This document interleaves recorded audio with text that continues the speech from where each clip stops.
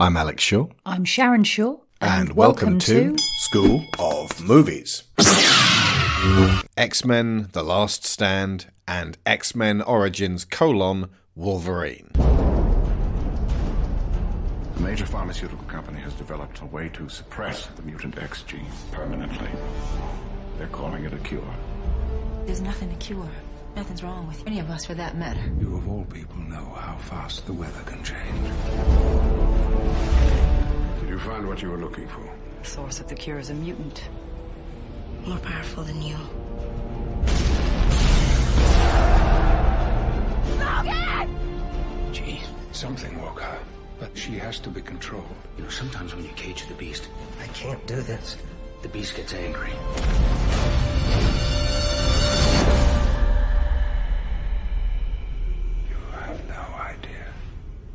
You have no idea what Is upon us now. Fury that this world has never witnessed.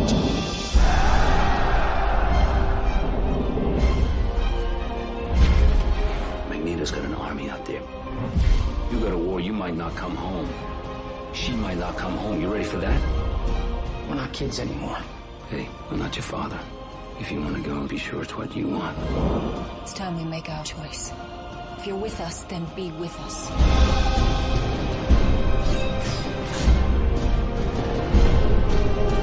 They wish to cure us. But I say we are the cure. Look at me, G. We can help you. We can fix it. We can make it like it was. Stay with me, please.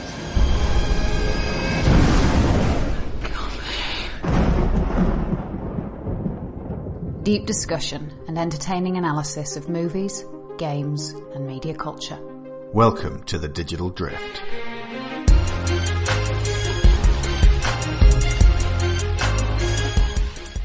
We're back to review the third X-Men movie, this time directed by Brett Ratner, arguably the lowest ebb in the series and certainly the one that made us the angriest so far.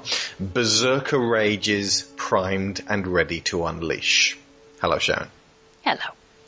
This film cost $210 million relative to the $75 million of the first and $110 million of the second, so that's coming on for twice as much as X-Men 2.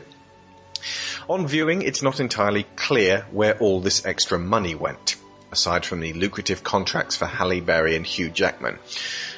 Oh, speaking of lucrative contracts, Halle Berry said she wouldn't return after X-Men 2 unless her role was substantially increased. And then she made Catwoman and became less picky. Well, to be fair, that was a headline role. She was, the main character. Yeah. Either way, at the time of release, it was one of the most expensive films ever made. X-Men 3, that is, not Catwoman. And still only cost $10 million less than 2012's The Avengers. It was written by Simon Kinberg, who contributed to Mr. and Mrs. Smith, Jumper, Sherlock Holmes, the good one, that is, Abraham Lincoln Vampire Hunter, and X-Men Days of Future Past. Along with Zach Penn, who contributed to Last Action Hero, Inspector Gadget, Elektra, The Incredible Hulk, and The Avengers. Crucially, though, it would appear that the better works with Zach Penn's name attached were substantially rewritten by Shane Black, Edward Norton, and Joss Whedon. In other words, he's okay at story framework, but if you want character development in dialogue, you may as well ask the cat. Ratner was brought in after British producer-director Matthew Vaughn, the director of Layer Cake, Stardust and Kick-Ass, left after creative differences with Fox. On inspection, it appears that they wanted the film rushed out to hit a late May 2006 release date, and Vaughn saw no way to deliver a work of quality. Ratner had no such qualms. There's something about Ratner's work, and this seems to be a universal case. He's worth $65 million, as I said above. People love his films even though they're shit. Or at least they go and see his films in droves even though they're shit. I'm just thankful he hasn't made much since X-Men 3. Maybe he just hasn't needed to. I was going to say, with that kind of salary, he possibly hasn't needed to. Yeah. Vaughn was also not the first director, as Bryan Singer, director of X-Men 1 and X-Men 2 and X-Men 7, departed early in the project to direct Divisive Love Letter to Richard Donner's Superman, Superman Returns, which is an action he said later that he regretted. He felt before watching X-Men 3, during watching X-Men 3, and most definitely after watching X-Men 3, I should have done that. Joss Whedon was considered, but he was too busy being fired from the Wonder Woman movie that never happened. Let's not mince words here. This movie is a mess. A complete and total mess, delivered incompetently, sloppily, without any understanding of the multiple themes and allegories within, screwed up, incomplete, and just plain baffling character arcs, and a forced ending to a series that seems to just have kept going anyway.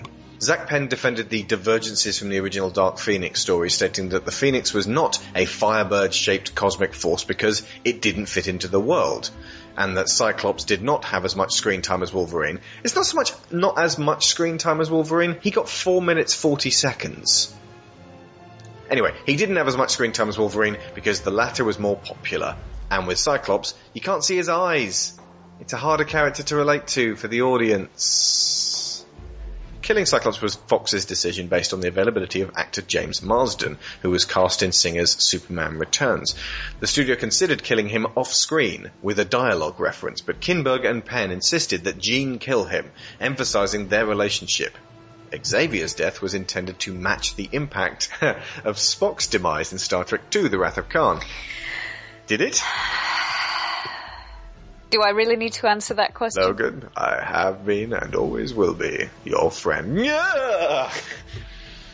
As Fox felt the script called for a dramatic turning point, Kinberg and Penn were originally cautious but grew to like the idea of killing off Xavier. You'll like what we tell you to like, Kinberg and Penn. They decided to write a That's Fox, not me. They decided to write a post-credit scene suggesting the character's return for a sequel. So they defied Fox. As the studio was simultaneously developing X-Men Origins Wolverine, limitations were set on which mutants could be used for cameo appearances in X-Men 3 in an attempt to avoid risking character development for Wolverine. Fortunately, there was no risk of character development for Wolverine. Gambit initially appeared in the Battle of Alcatraz climax with the X-Men, but the writers did not want to introduce a fan-favourite character and not be able to do him justice. Oh no, far better to introduce him in Wolverine and not do him justice. Absolutely. Dodged a bullet there, didn't they? Yes. Charged with, what's wrong with these bullets? They're exploding!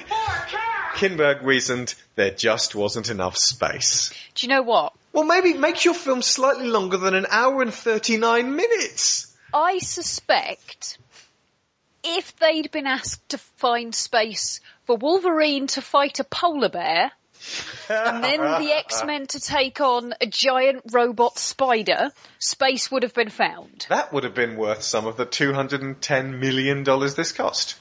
I don't know, polar bears aren't that expensive. For her dual role as Jean Grey / Phoenix, Famke Janssen extensively researched dissociative identity disorders and split personalities to make her performance convincing. Sadly, Brett Ratner did not. As originally scripted, the Golden Gate Bridge sequence was originally in the middle of the film. Magneto was going to have moved it to Alcatraz Island to free Mystique. Oh yeah, do you understand the meaning of the term low profile, Eric? Let me tell you what low profile is not. It's not moving monuments when you could just take a boat. As the facility would have been revived as a special mutant prison, the final battle was to take place in Washington, D.C., which was set to be home to Worthington Labs. Thus, Magneto's plan would have been twofold: destroy the cure and take control of the White House. However, no, I believe the X-Men did that in X2. However, when Brett Ratner signed to direct, he decided the bridge sequence would create a more dramatic climax if moved to the end. Not, this is fucking stupid, we're not doing that. It would be more dramatic if we stuck it at the end. So the script was rewritten to have Alcatraz transformed into the Worthington Labs facility, which is somewhat... Oh, I've got to do this in a nerd voice. Which is somewhat nonsensical, since Alcatraz is a national monument, and thus cannot be owned or altered by a private company. Yeah, because that's the only thing that doesn't make sense about X-Men 3. According to VFX supervisor John Bruno, about $35 million, a sixth of the film's budget, was spent on the Golden Gate sequence. This included constructing a full-scale section of the bridge that was about the size of a basketball court, and then using computer-generated imagery on the rest of the bridge and its background. Okay, so that's enough of the background of the film. Let's talk about what's in the film. Now, you've got extensive notes, Sharon. I'm just going to let you go ahead and just, I will say at least this film, like the first two, starts off strong. Doesn't it? It starts off with... kind of. Young Worthington... Hang on. 20 years, 20 years ago thing is just creepy, but I was going to say, young Warren Worthington trying to saw off his wings is a genuinely chilling and effective scene, and it feels like that was maybe left over from Matthew Vaughn's edits on the script and the story. But that's the thing, and I suspect that this is one of the reasons why I find this film so frustrating, and why it is the one of the first three, that pisses me off so much, because the first one had nothing behind it. Mm-hmm. As we discussed, there had been no superhero movies of this type before. The second one actually built on that and got stronger, and there was much to credit it with, although in retrospect we can see that it was rather flawed and botched at the end. Something of a drop-off at the end. But overall, for a second outing, they did well. They had nowhere to go but up. And yet, you watch this and you can literally pick out the elements, the scenes and the ideas that were good and would have provided them with a great framework for building something that was a worthy climax to this trilogy as it appears to have been conceived. Yeah. Every single ball they had, they dropped with aplomb. The opening scene where Eric and Charles turn up to talk to... You mean creepy CG Botox Eric and Charles? Yes, indeed. From the word go when watching it, I was like, this film's gonna suck. Yeah. Apart from anything else, I don't honestly think that Patrick Stewart... Ian McKellen, yes, probably does look his age...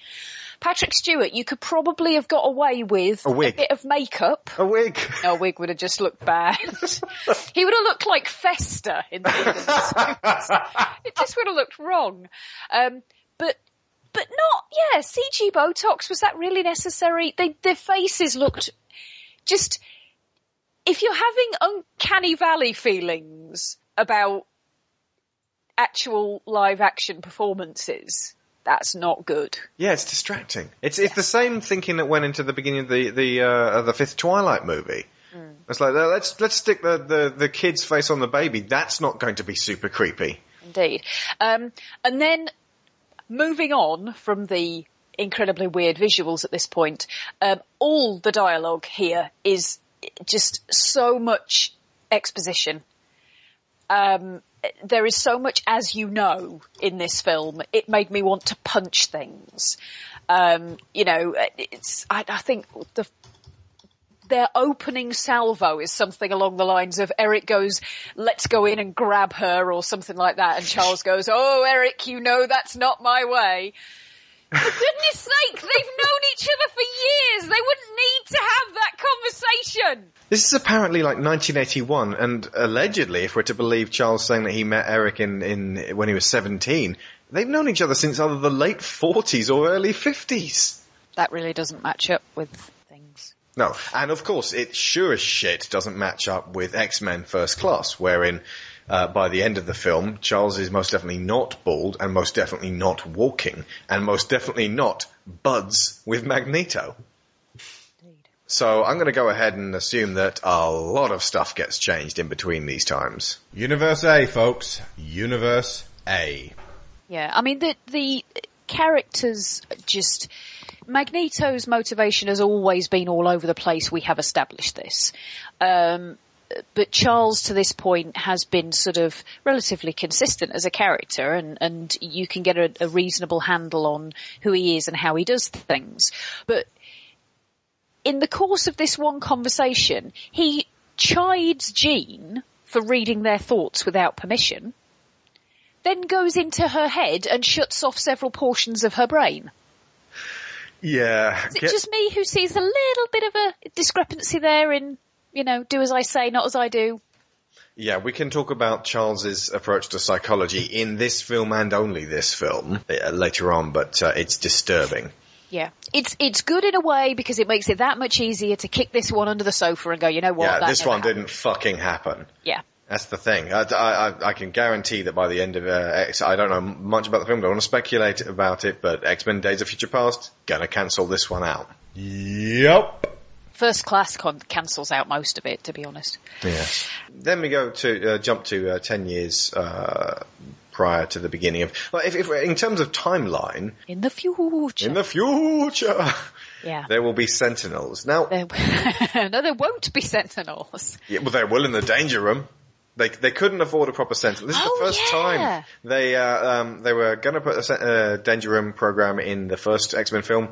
Too much money, decided against it. Second one, they slashed it down by 10 million, didn't have time and money to put in a Danger Room section. They put in this one. It's like, really? That cost that much money? Why would they give them a Sentinel to fight in the Danger Room when the Sentinels don't really exist in real life?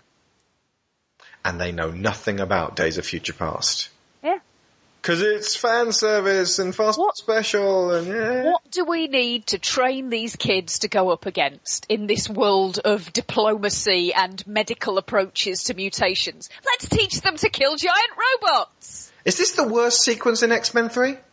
This is the best sequence in X-Men 3. It's sure. I don't think there is a best sequence. No, it was this. Just the fact that Wolverine is so casually tough. Off the supposed finale, but we'll come to that. They're using teamwork, which is something they almost never do in any of the other films. Colossus gives his power to Rogue for a brief while to make her invulnerable, and Kitty phases with Iceman. Although that kind of contradicts when Storm has a go at Logan for not apparently using teamwork. He was working with Colossus as a pair, which is exactly what the others have been doing. Storm, not a mathematician. Not really. But one thing that I will say... There's only one way this could end. Either you die or I do. Or I do, yeah. One of the things that I have criticised so far, and I must give this a teeny tiny weeny bit of credit for doing, because they don't really go anywhere with it, so they don't exactly maximise on what they've achieved.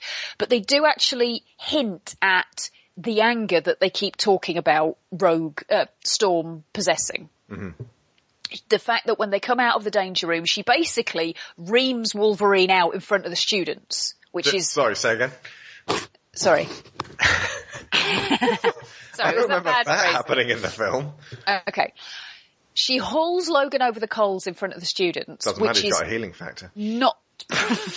It's not a professional thing to do, but it does hint at the fact that she is very frustrated by how things are going, and that's how it comes out. I'm just so full of anger. And then there's another scene in a bit where the cure is announced, and her reaction is very angry, and irrespective of the fact that I don't think Storm is really the mutant to be saying, this cure is unnecessary, we don't want it, we don't need it, how dare they foist it upon us, when her mutation is A, entirely invisible, unless she's choosing to use it, and on the matter of choice, B, almost entirely under her control. And awesome.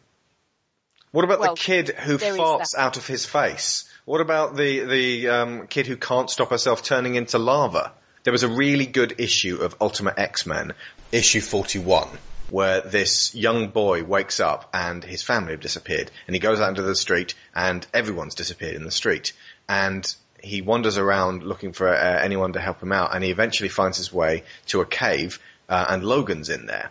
Logan's been sent by Charles, who is to meet this boy, and he gives the boy a beer, and Charles talks to him. Logan's very grave about what has to happen, and then Logan leaves the cave shortly afterwards, having killed the boy.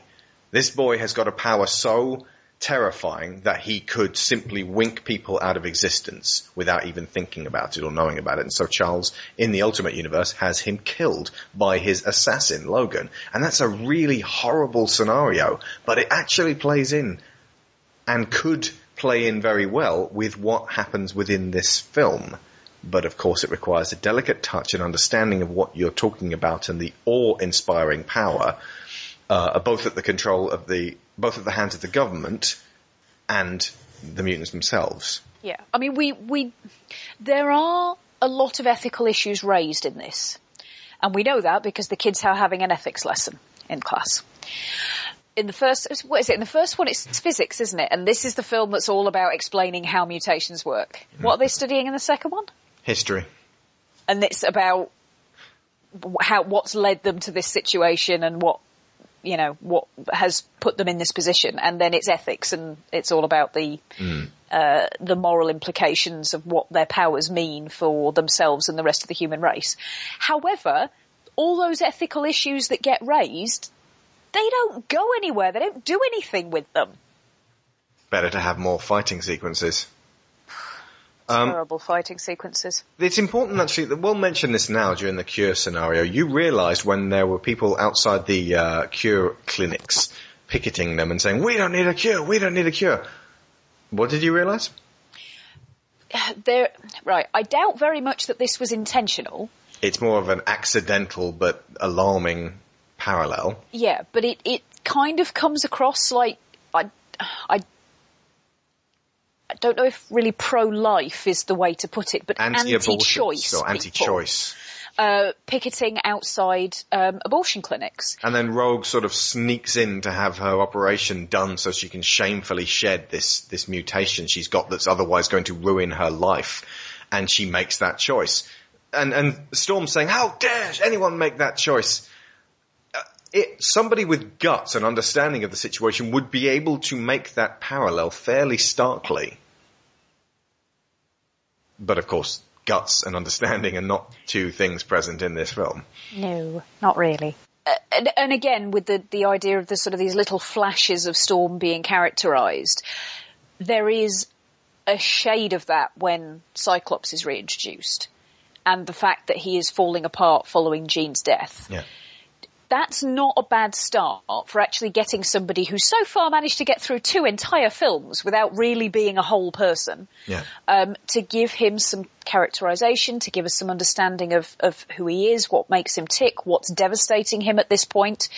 But it goes nowhere. In fact, in his case, it goes less than nowhere because all they're doing is setting him up for slaughter. There's something very significant about the X-Men comic in terms of gender equality as well. There really aren't that many books out there with similar levels of male-female characters and protagonists. Justice League occasionally, depending on the actual roster and who's writing it, has more of a focus on stronger female characters alongside the male characters. But, I mean, the Avengers has struggled over the years to have more than a couple. I mean, I could reel a bunch off of the top of my head. Ms. Marvel, Scarlet Witch, Tigra, Mockingbird. But by and large, the X-Men has been a really nicely divided lineup. I mean, after say, it really started in the 80s. There was there were token females in the original lineup and then the 70s lineup. But the 80s was when they really started introducing Rogue and Shadowcat and Psylocke. Polaris took more of a center stage after appearances previously. And that's a huge deal. That is a huge way of getting female audiences reading comics that are otherwise action comics. For the perception is of Marvel comics are just being wham kapow, which diminishes the often fairly impactful, especially when you're a teenager and there's bugger all else out there to actually tell you this stuff in an entertaining fashion, thought-provoking social allegory. Not to mention giving male comics readers an understanding of the fact that there are women out there doing shit, not just, men getting stuff done and women off somewhere. And to their credit, the films, as bad as they get, even this one, do give the females a decent crack of the whip. In terms of numbers, yes. Numbers, yes, but that's about all they do. Even actually, I remember complaining about the original X-Men. Charles calls them his X-Men, but this is obviously before you've seen First Class, you don't know anything about them. He's got Cyclops, he's got Storm, and then there's a woman named Jean Grey who isn't really allowed out. How are they the X-Men? When did he arrive upon this name? It's such a sparse team before Wolverine and Rogue join in. It doesn't really validate the name X-Men.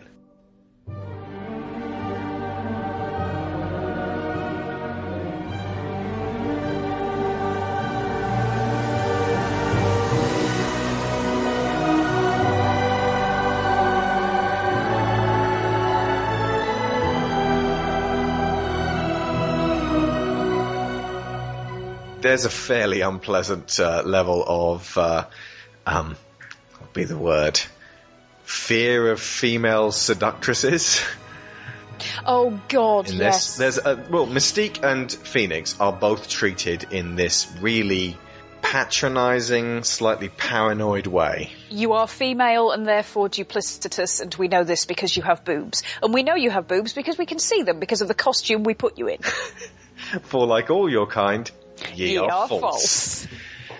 Right. Mystique's interview with the chap who they've only put in there to remind you of Hannibal Lecter. Oh yeah, he was the guy who pisses off Hannibal Lecter. Yes, he was. I'm having an old friend for dinner. That almost seems to have been set up deliberately to sort of make you think, aha, they're treating her as this incredibly dangerous, insane psychopath person. Right. When she's having her little interview with him, she refers to him as meat sack. You're not a robot. Has the kill all humans agenda absorbed her so much that she's forgotten that she is also made of flesh? You're not Bender. She also spits at him, Homo sapien. Indeed. Which, that kind of does make sense. They then expand that to when she's in the truck and she switches into the security guard and then into a little girl who they get to say, I'm going to kill you, in this really sort of chilling way. And it's like, remember, she can change form. And then they pan back around onto her. And it's Mystique, the blue skin shape changer. Yes, we know. Phoenix also runs into this bullshit as well. She says to Scott, take off your glasses, I have fixed your power, you can't hurt me. He takes off his glasses, she kisses him, and then you get to see her eyes behind him, and she goes, it's like that bit in The Shining. She goes all corpseified, and then he goes, wah! And then I think she kills him, or something, evaporates him, because that's what we see happen to other people. I spent the entire film going, well, he's not dead, though, is he? I mean, Cyclops is going to come back. We haven't actually seen him die. We never saw the body, and if you haven't seen the body, it's not the case. But he's really dead, and it's a shit way of getting that across because there's no motivation for it. There's no understanding of this Phoenix character. And then later when Charles explains it, there's a comic It makes even less sense. It makes less sense. There's a comic called Rising Stars, a really, really good one, which I've mentioned before, where a character named Stephanie Maas is a sort of mousy and submissive, and she has a split personality like Gollum, and her dominant personality, Critical Mass, is the one with all the superpowers, and she's the super aggressive one. And that sort of seems to be what they've done with Xavier here, but they've sexed up the Phoenix, so she's like super... That's how you know she's evil, because she's gone all sexy-like. She's all like, what would be the word? Rapacious? Yes. That will do. There seems to be a genuine uncomfortable feeling of them not really knowing how to put across Phoenix's inner turmoil, as it were. In the comic book, the original Phoenix comes bursting out of the water, and it's a cosmic entity, and she's pretty much a blank slate. She's confused about where she is, and it takes a long time of other people meddling with the Phoenix Force and trying to exploit it and exploit her and use her as a weapon before she finally turns and goes, oh, fuck this, enough of this. But the way they've written it, I understand that you're not going to make her a cosmic entity. I kind of like the idea that it was always present within Jean, but they're very confused about the way that they put across this other entity. There also appears to be no discourse or no relationship between Jean and this other personality. She just sort of switches in and out. She seems to be unaware of. The Jean we know almost seems like a mask that the Phoenix has been wearing. A construct that Charles basically created by locking off. See, that's the other thing, and all right, we'll jump to this and I'll go into this now, because what you've said about Stephanie and Critical Mass in Rising Stars, there is something very specific about Stephanie's childhood that has led her to be to have dissociative personality disorder, and the powers are kind of incidental to that. The mental illness side of her is part of her. She is a fully rounded character, and that is an element of her, and the powers are secondary to that, and they are just worked into that side of how her mind works. So it would have been the case with her, psychologically speaking, either way, the powers were simply added to the story. Exactly. And she was abused, and she had a very traumatic childhood, and that's how she got to that position. Jean is introduced as a quite naughty girl. You know, the way she converses with Charles at the beginning. Yeah. Oh, no, you're not like me. Look at what I can do. And then she moves all the cards. She's like Voldemort. She's like Tom Riddle. She is. Make them hurt. But why was Tom that way? Tom was that way because he'd been abandoned, because he'd been institutionalized, because he'd been surrounded by children who didn't understand him and were cruel to him. Now, some of those elements may have been present in Jean's upbringing, but we see no evidence of this. She lives with her mother and father, so we know she's had at least some input of a caring or at least protected childhood upbringing. It's a major that's been relatively comic. Her parents don't at all fit the type that would actually foster a child like that. Absolutely. And they don't seem to know anything about her powers, so it's unlikely that they have been cruel to her on that basis. And it's redundant for us to say, because they can do whatever they want with the characters, but none of that is in the comic. She has a good, loving upbringing, and that is what makes her so forthright as a character. Indeed. But then Charles comes in, locks off the powers, and apparently... Be a good girl. Conceal, don't feel.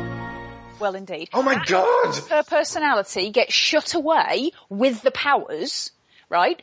Jean then goes on to have what appears to be quite a productive, relatively normal in inverted commas, but certainly a life in which she is loved, and very specifically in which she loves. Why would she grow and develop into somebody who has this secondary part of her personality, which is furious and rage-filled and angry? And also, given that Charles seems to have been monitoring her for all these years and was well aware that this was happening, why did he allow it to continue? Okay. Sorry. Only Wolverine can hear you right now. Sorry. But that was such a huge... If he had tweaked a few things so that her powers would not come to the fore, and then had nothing more to do with her until all of a sudden Phoenix burst onto the scene, that I could probably just about go with. It would be remarkably irresponsible and unethical of him to do so, but I could just about accept that. But Charles is not an inept therapist. Certainly not from what we've seen in X-Men First Class. I can't imagine James McAvoy's Charles doing what is being suggested here. No, and the fact that he almost... I would say admits, but it's not even an admission. He's not saying to Logan, this is what I did and I'm now starting to realise it was a really bad idea.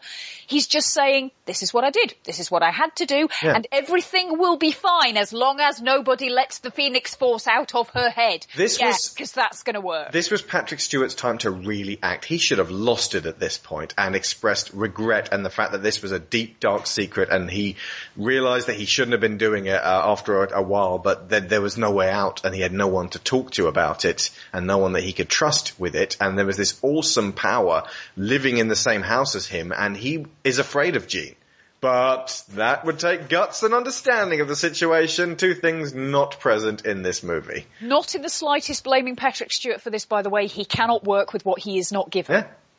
But, I mean, it's not that Charles has never been known to do morally dubious things in the comics. I mean, that, you know, he does the whole Onslaught thing. Yeah, some of where the danger room thing scenario in Joss Whedon's Gifted. Yeah, what you described about the incident with the child, that he basically has Wolverine terminate because he's too dangerous to be allowed to live. That's Ultimate Charles, who's slightly different, but not that much different. Yeah. But my point being, there is form for it. There is a darkness within Charles Xavier. Onslaught didn't okay, we can mention this because it's not really spoiling anything. It's a reference to a 1996 comic storyline.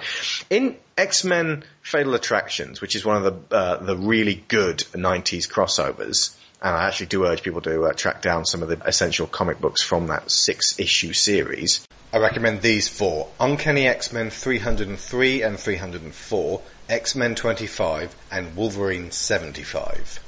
After Magneto takes on the UN and becomes a genuine threat to the world again, and after Colossus leaves the X-Men in anguish after the death of his sister to join Magneto's acolytes, Charles has a bit of a breakdown. They go to Avalon, Magneto's home that he's tried to retreat from the rest of the world, to track down Eric and stop him. Charles shuts down Eric's mind, blanks him, turns him into a drooling vegetable. And it's seen as a last resort scenario, as a direct result of what Eric does to Logan, which is to tear the adamantium from his body. Something I know that they've been considering doing in the movies, but never really had the guts to actually perform, because that would genuinely test the Wolverine character. You know, can he survive if his healing factor is pushed beyond its limit? He's broken at this point. So yeah, Charles shuts him down. In performing this extreme act of mental aggression, there is a silent price to be paid, and a portion of Eric's similarly dark and violent persona breaks away and becomes lodged inside Charles's mind. It festers there, unmentioned, for several years of continuity.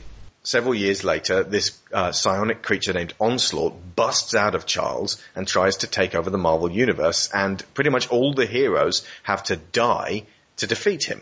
Onslaught is a fusion of all of Charles's repressed frustrations and Eric's ability to perform atrocious acts for a perceived greater good.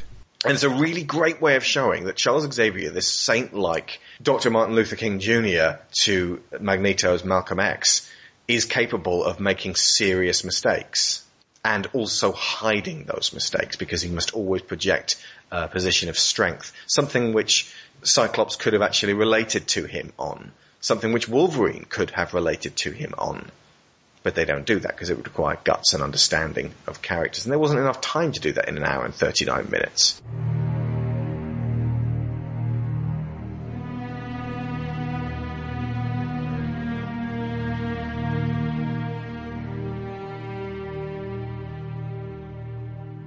Another thing, actually, I mentioned this while we were watching it. In Wolverine and the X-Men, the animated show, Wolverine's the one who has to take over leadership and becomes this stoic samurai type, very grave, and has to hold it together for the kids. Because Jean's apparently died, Scott's the one who's full of anger and rage and becomes this sort of the gun that Wolverine keeps on his team, but he's like a loose cannon, and he can't... That was their opportunity to do that in this film. But they don't. They just get rid of Scott. There's lots that they could do with this and don't. I mean, this whole thing about shutting off the Phoenix Force, I would be very surprised if the idea for that didn't come from somebody who has read the Onslaught storyline. Yeah. Because there are a lot of similarities.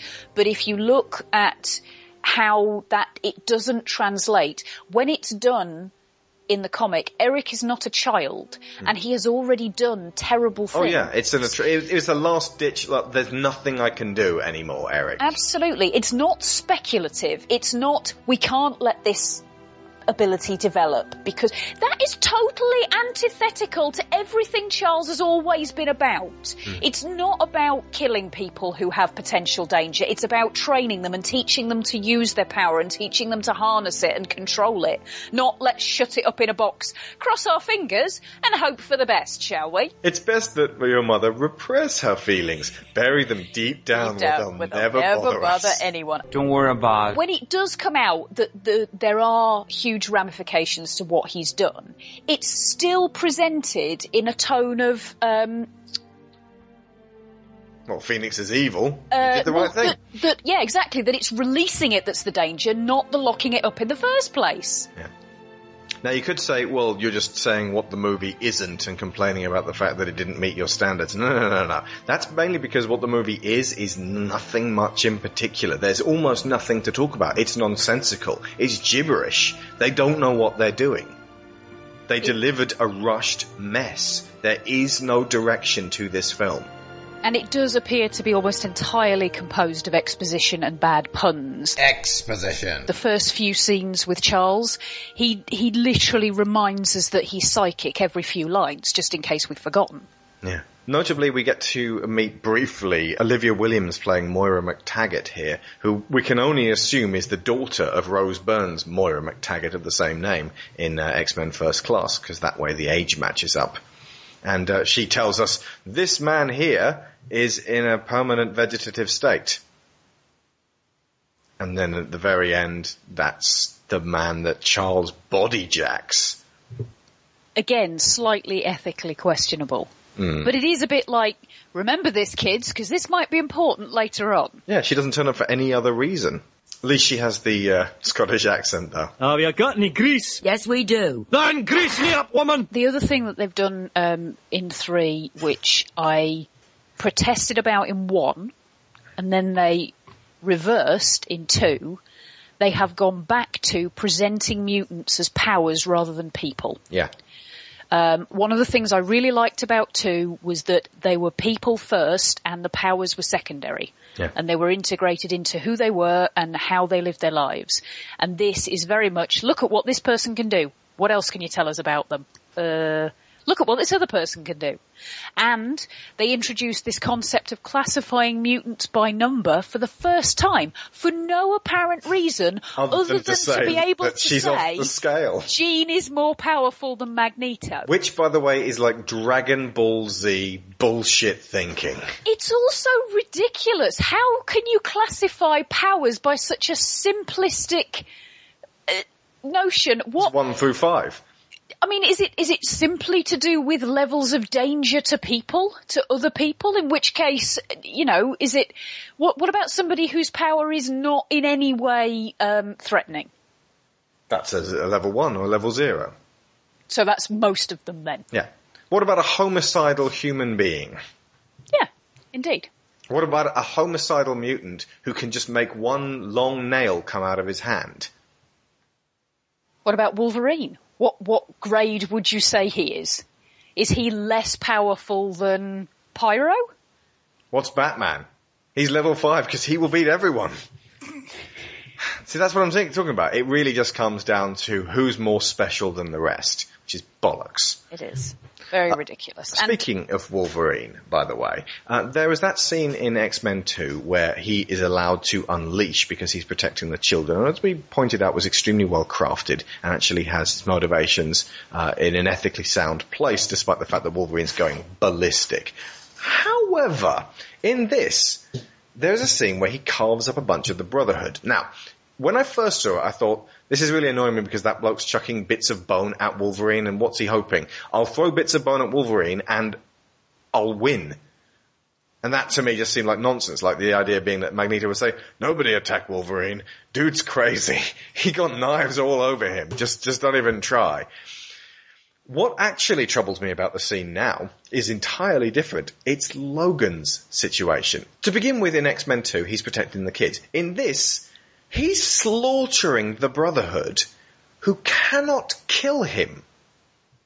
He's unkillable. What have they got? Like, you know, oh, you shot bone daggers at me. Oh, that actually hurts quite a bit. And then, so he just like stab this guy, that guy, end your life, you're dead, blah, blah, blah, blah, blah, blah, so that he can sneak into, like, low profile again, sneak into Magneto's camp after murdering all of his sentries. He's asleep. No, wait, what? Oh. Do you not know what death is? I totally know what it is. Let's back it up a little bit to talk about what a hero I am. However, they can't kill him. He really can kill them. All he has to do is punch them out with his adamantium hand. Just punch them spark out. Knock them out so that they're no longer a threat to him. He doesn't have to slaughter them. He's not protecting anybody.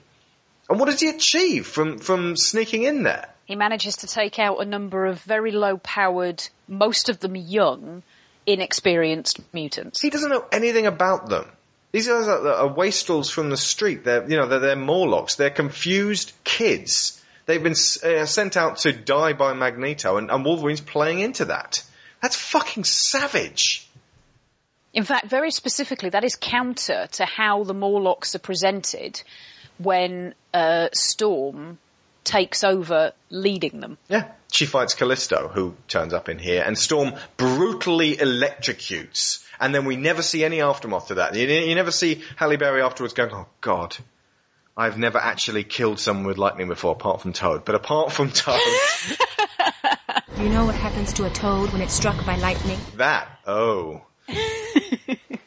So yeah, there's the casual attitude to the heroes dealing out death. It's really quite horrific. I mean, people were going apeshit about Superman smashing up buildings in Man of Steel.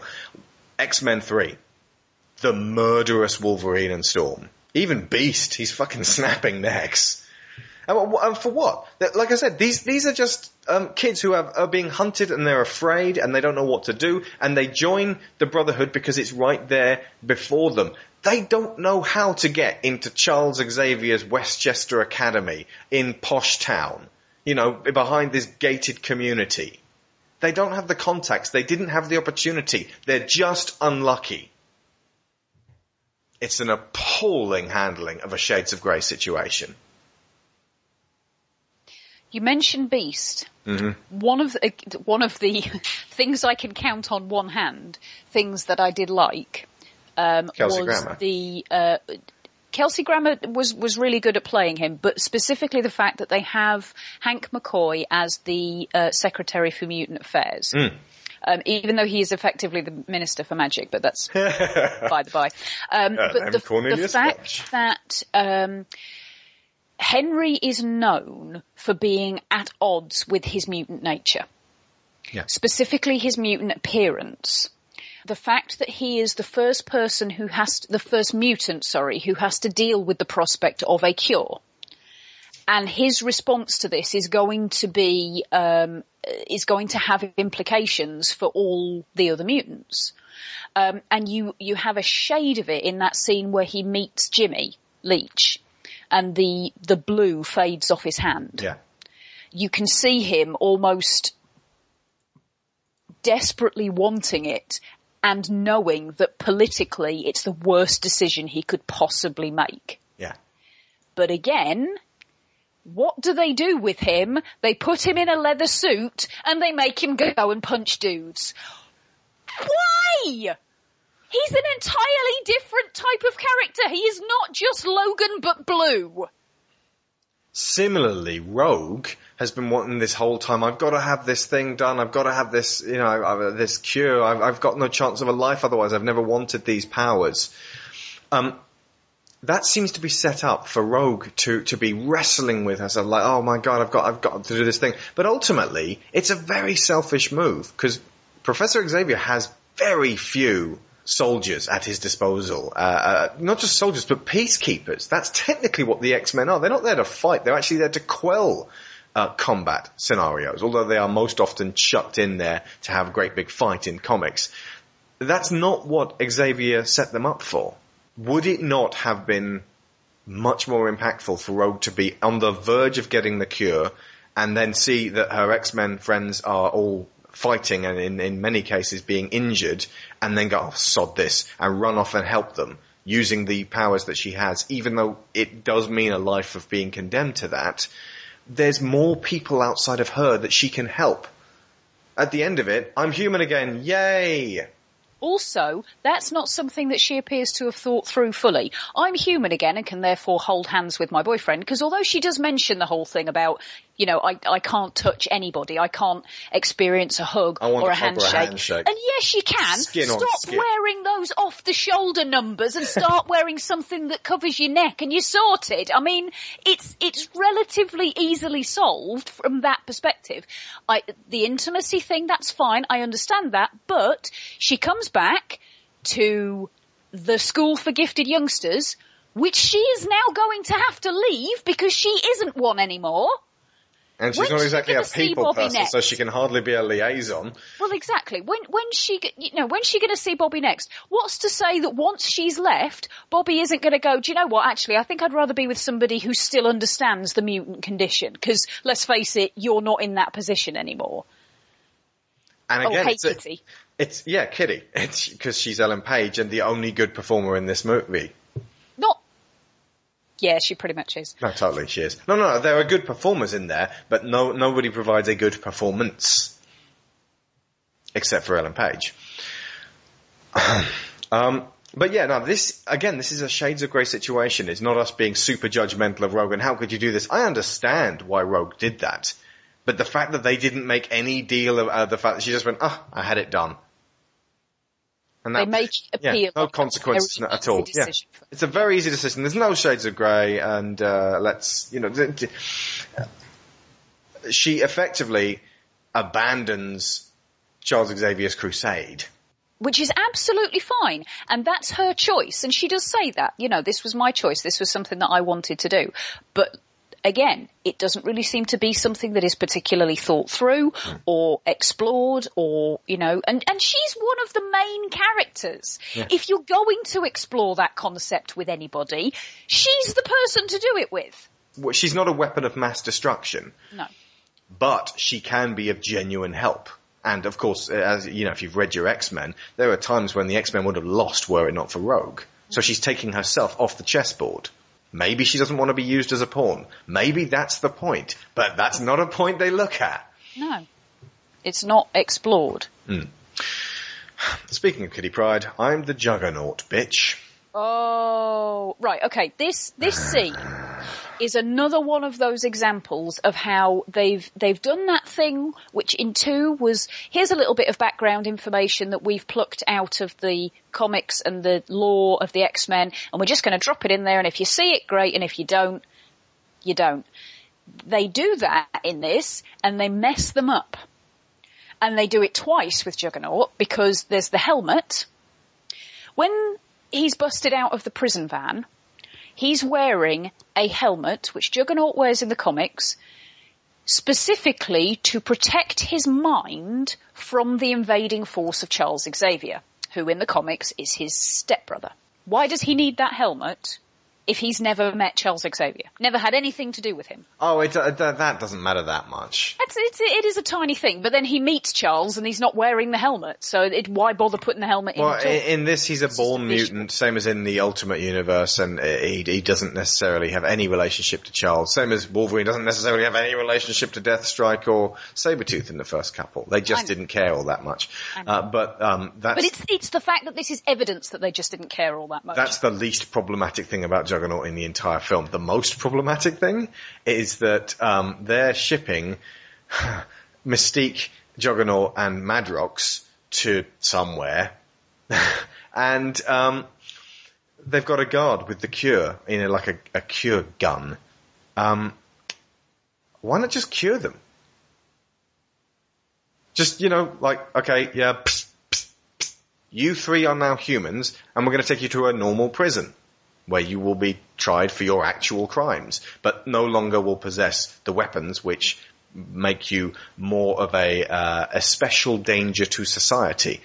What the fuck are they doing letting them keep their powers? Unless they're trying to lure Magneto in which case they weren't. That wasn't the point of this one. The only reason that guy has the gun is so that Magneto can get hold of Juggernaut and Madrox to be used for 2 completely pointless action sequences. Oh, by the way, if the NSA are tracking them, how come they didn't notice that this giant cluster of mutants then wandered off yet stayed in the same forest while they were scanning their bodies and they're all Madrox? What the fuck? Did they start watching them from 6 p.m. that night? Or what?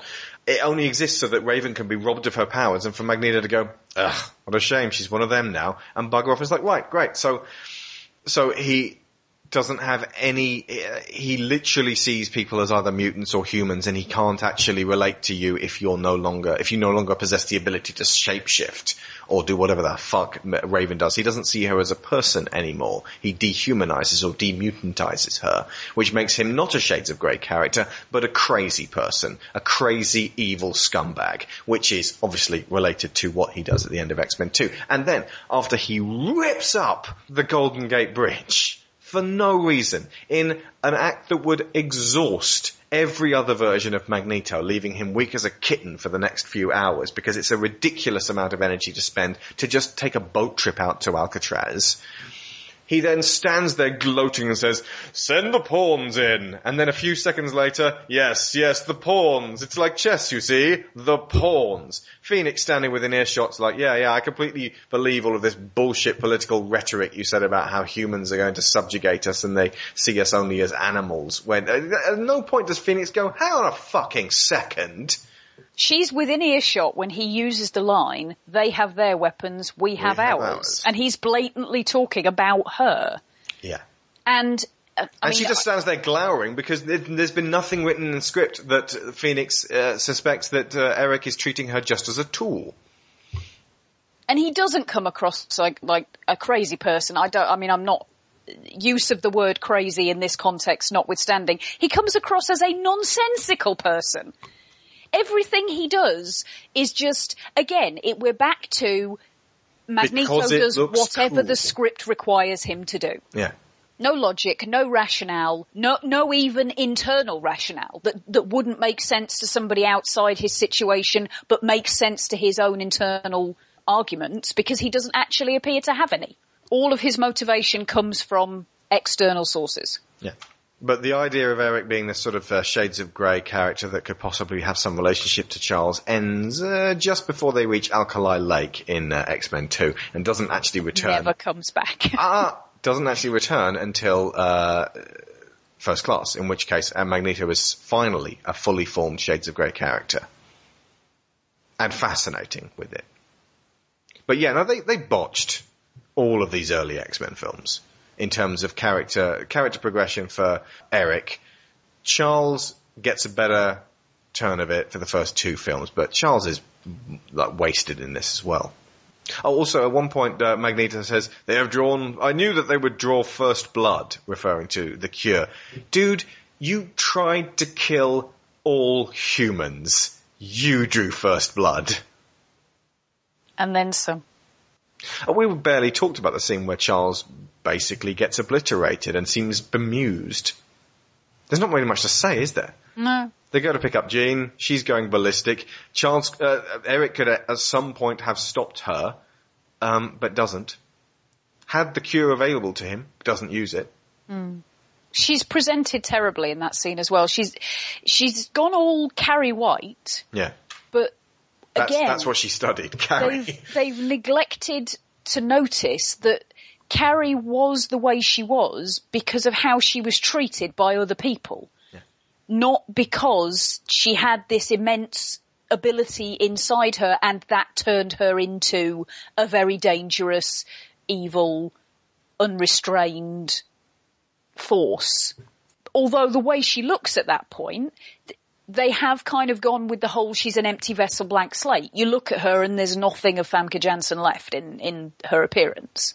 They just don't seem to have done it in a particularly good way. For a short time, Storm actually wears a really kind of cool costume. It's when they go to pick up Cyclops. She does, that flight suit. Cyclops from the lake, and he turns out to have been disintegrated. She's wearing this kind of body-hugging athletic suit with shoulder pads, and it's dark blue, and it actually looks really cool. And it seemed like they were trying something out. And it actually looks like something that would allow you to move and breathe, and that would be vaguely comfortable, and that actually might not be too bad to put on a sportsman. And because that's ultimately what you have to treat the X-Men as, athletes. But they put back on the horrible costumes later. And this last stand that we're talking about, 6 X-Men, 5 of whom have been barely characterized throughout the whole 3-movie series.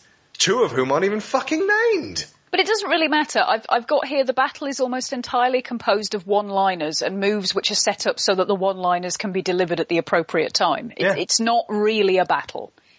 It's the scriptwriters showing off, and badly. This film is a joke and a bad one. If you watched it in conjunction with Avengers, you would wonder what the fuck Fox spent the money on. It's not even the same league. It's not even the same sport as the Avengers in terms of the potential for big superhero blockbusters. Oh, and Juggernaut says, I need a pee. Vinnie Jones would say, I want to piss. I know it just sounds like nitpicking, but, I need a... Every single line in this film serves to Spartan kick me out of the picture and make me think about what the process of idiots that actually were put together to make that. As far as I'm the Juggernaut bitch goes, I'm going to play a bit of this horrible, painful clip, which I'm sure loads of you have seen on YouTube. It wasn't funny then. It's not funny now. It apparently is something that Brett Ratner found hilarious. And he put it on his website. Because it's just that good. If you haven't ever seen it before, just imagine that a bunch of bozos have dubbed themselves in their living room over a bit of the X-Men cartoon. And it's got really creepy undertones of rape and sexual violence to it. So, enjoy. Yeah, it's the Juggernaut, bitch! Yeah, Charles, I'll beat the shit out you. Get off me, bitch. Who the fuck are you? What the fuck is wrong with you? I'm the Juggernaut, bitch. You little motherfucker. I'm gonna whoop your ass. Silly bitch, your weapons cannot harm me. Don't you know who the fuck I am? I'm the Juggernaut. Hey. Oh, motherfucker, I thought I forgot. Your mama dresses your ass for Charles. Shut the fuck up, Charles. I'm gonna beat your ass. Too fast. You better run, Charles. Get that shit out of my face, bitch. Don't you know who the fuck I am? Oh, she's fucking with my helmet. I got this shit in 4th grade. Oh, no! My face. Pimp smack your ass, bitch. You my hooker now. Now it's time for me to take my prize. I'm gonna rape you, bitch. You ready? You ready? You ready, bitch? You ready, bitch? Shut the fuck up, Charles. Shut the fuck up. Charles, no! Charles, you got in my head. I'm the Juggernaut, bitch. This goes on for 9 minutes. It has 6 million views. I weep for all humanity. And it was allowed, nay positively encouraged, to infect the X-Men movie universe by half-wits. Don't you know who I am? I'm the Juggernaut, bitch!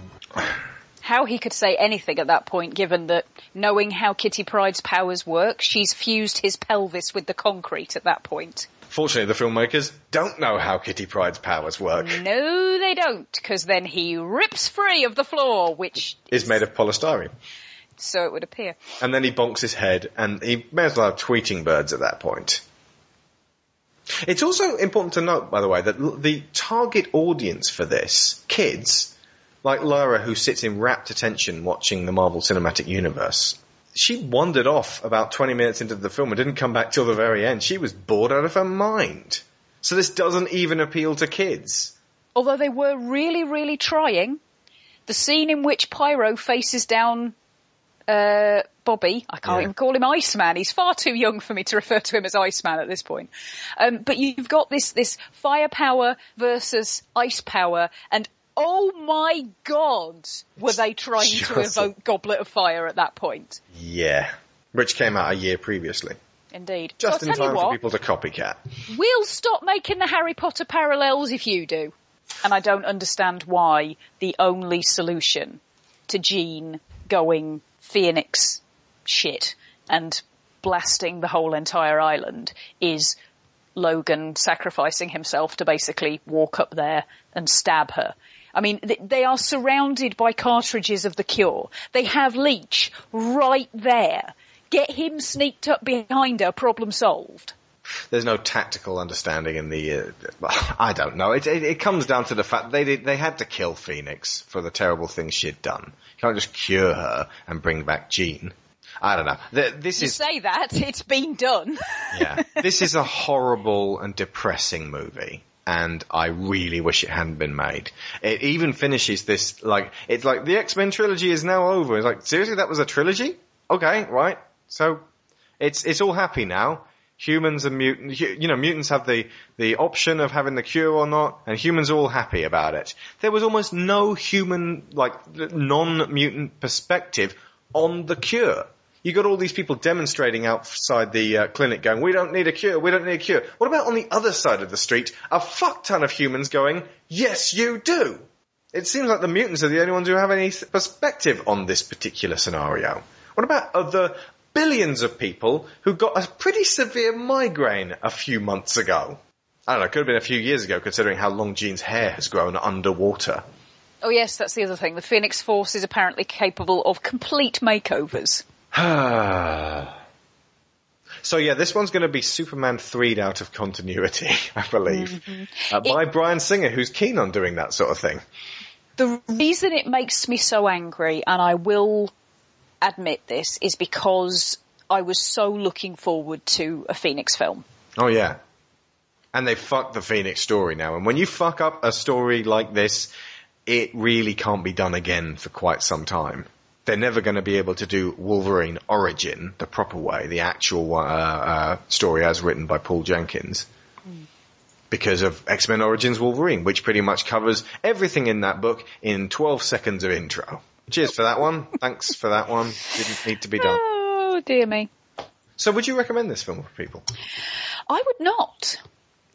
No. In fact, I would say not only don't watch this film, but just siphon awareness of it from your head. It doesn't exist. I would say I would like it to be struck from history, but I think Fox are going to do that anyway.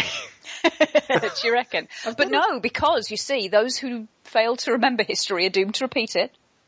History is won by the victors, and in this case, any X-Men film that follows this can only be better than X-Men 3. We shall see with X-Men Origins : Wolverine coming very soon.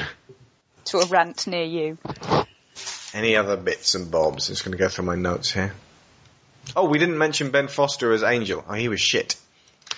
Moving on. That's probably why we didn't mention him. Ben Foster, have you ever seen 3:10 to Yuma? He will not allow anybody else to act in the room if he can't go Nicolas Caging it. He was opposite Christian Bale and tried to out-mad him. Imagine trying to be in a film with Christian Bale and Russell Crowe and shouting, look at me, look at me. That's Ben Foster. He sounds like a charmer. He's kind of perfectly cast in 30 Days a Night, where it's like, yeah, try to run, try to hide. They're coming. Look at me, I'm the vampire familiar. Oh my God, that was him? Yeah. What an eccentric performance. Good grief. It just shows what you can do to a man by not letting him shave for a couple of days, doesn't it? Yeah. Because Warren's supposed to be this sort of, well, angel, devastatingly good looking. Yeah. Like Chris Hemsworth should have played him. Or Matthew McConaughey a few years ago. He's probably a bit past it now. Yeah. Oh, also the bit where Storm, she does several, spinny, twisty hurricane spins around to, move around. Storm never does that in the comics, though. They just made this shit up. And unfortunately, they made Halle Berry spin around, spun by wires. And she was violently sick.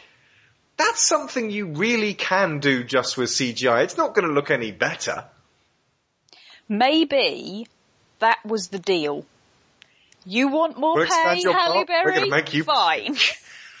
You're going to work for it. Oy. Oh, and at the very end, when Magneto goes, I'm moving a chess piece, and it really does move. It's not like the end of Inception where you're like, did it stop? Is it about to stop? It moves. That implies the cure isn't absolute, and that you can get stabbed with 3 the cures and still be not at all cured. So it's kind of like every event in this film is all bollocks. Because the mutants can be cured, and yet the cure doesn't actually work. And, Charles can be killed, but the Grim Reaper doesn't actually work. And Magneto could be stopped, but he'll still come back. I'd like to know, actually this is a completely futile line of discussion, because given the things that happen in this that they completely and utterly fail to give any rational explanation for, why on earth should they give any rational explanation for this one? Mm-hmm.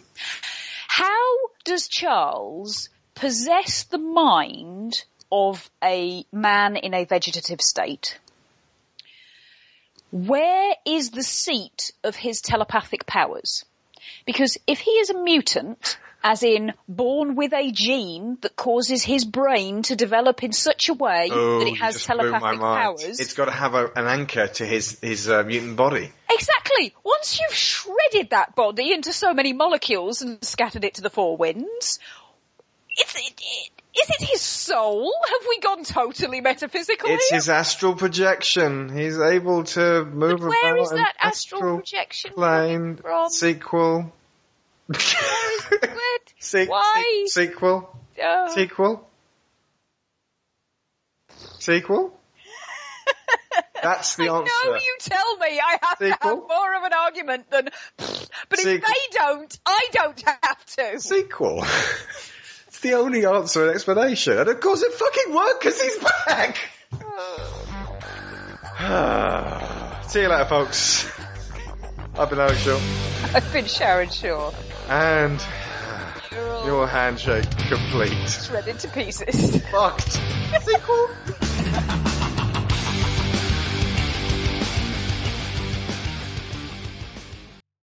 Sequel? X-Men Origins Wolverine. All the horrible things in your life. Your father. The wars. Knowing that the woman you loved was hunted down. I can make all this go away. Putting together a special team. With special privileges. Join me, but you will have your revenge. I want new ones. And what do you want him to say? Wolverine.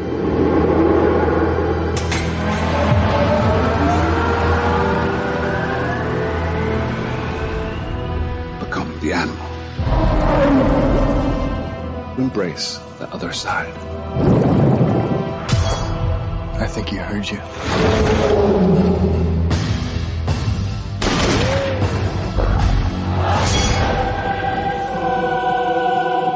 Don't worry, we'll stop him. You just spent $500 million making him indestructible. I know who you are, Gambit.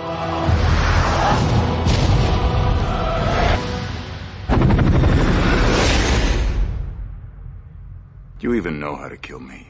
I'm gonna cut your head off. See if that works.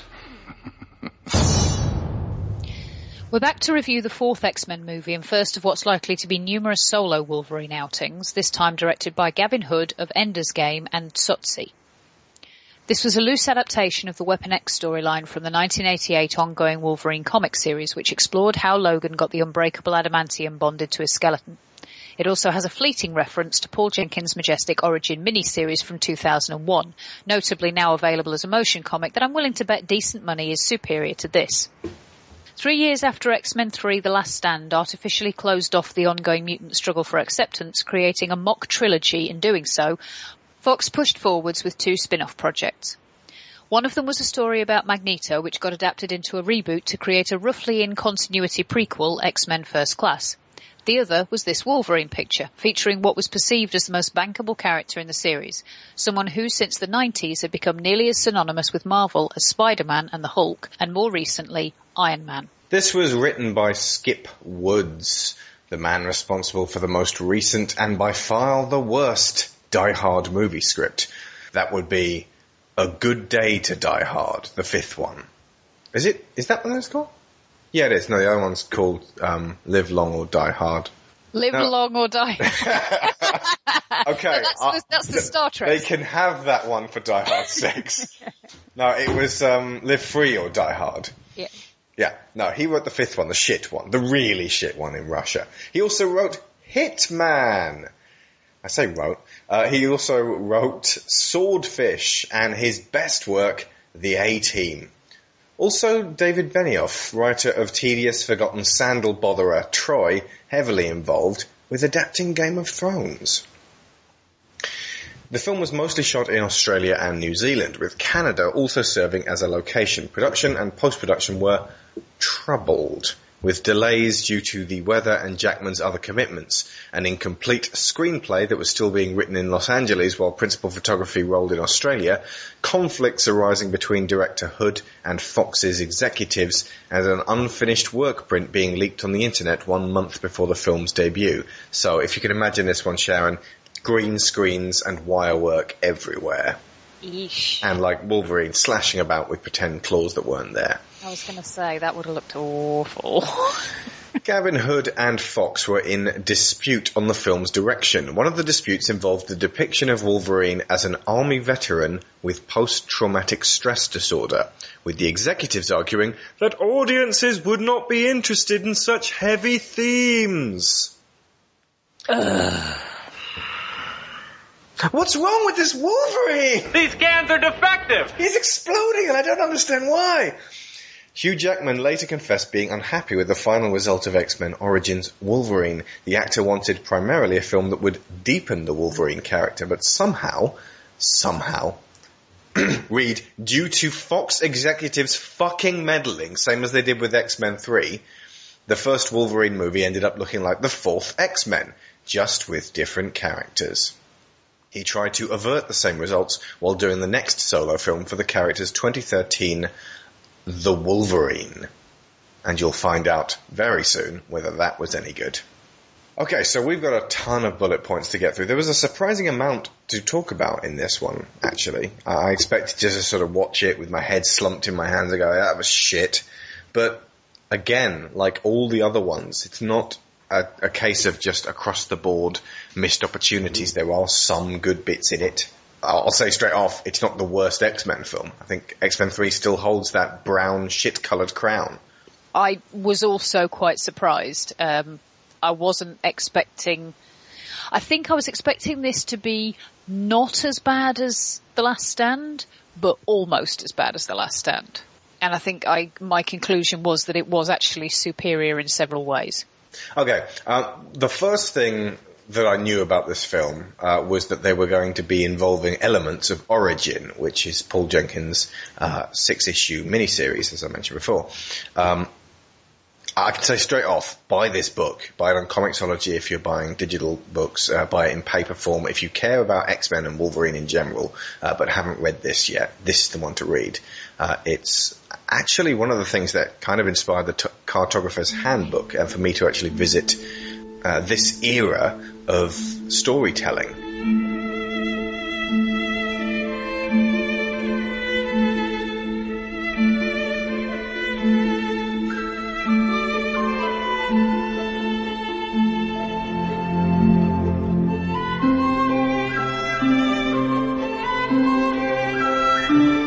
It presented a science fiction style superhero story in a Tom Sawyer Secret Garden context, and it's a wonderful, emotionally charged, kind of delicate story. It doesn't just play out as you'd expect.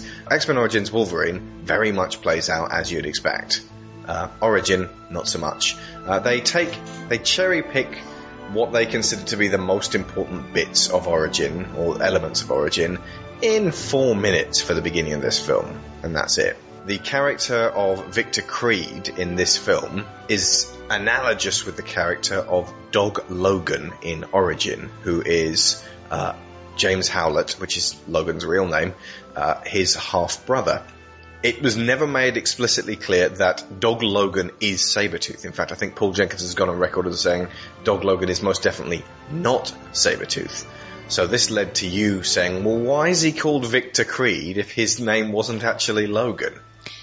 Yeah, I couldn't quite put them together, like where they decided to change the names in that, yet keep the names as they were in the Origin book, if they'd actively changed the characters, and if Victor was going to go on to be Victor Creed, at what point did he decide to be Creed instead of Logan? And then you pointed out that I was probably thinking about it much harder than they had. Yeah. And it was probably a waste of time. They simply pointed at Dog Logan when he'd grown up and gone, well, he's Sabretooth, isn't he? And even if he's not, we need him to be Sabretooth for this one. So they condense it and they make it very simple for the audiences. There is so much that was in Origin that's not in this. There's a huge amount of, like, James Howlett being the young Wolverine is a very sickly, very shy, kind of spoiled, quiet little boy. He's Colin in The Secret Garden. He spends most of his time on his own. And his father retains a young girl named Rose to, I suppose, tutor him and to draw him out of his shell.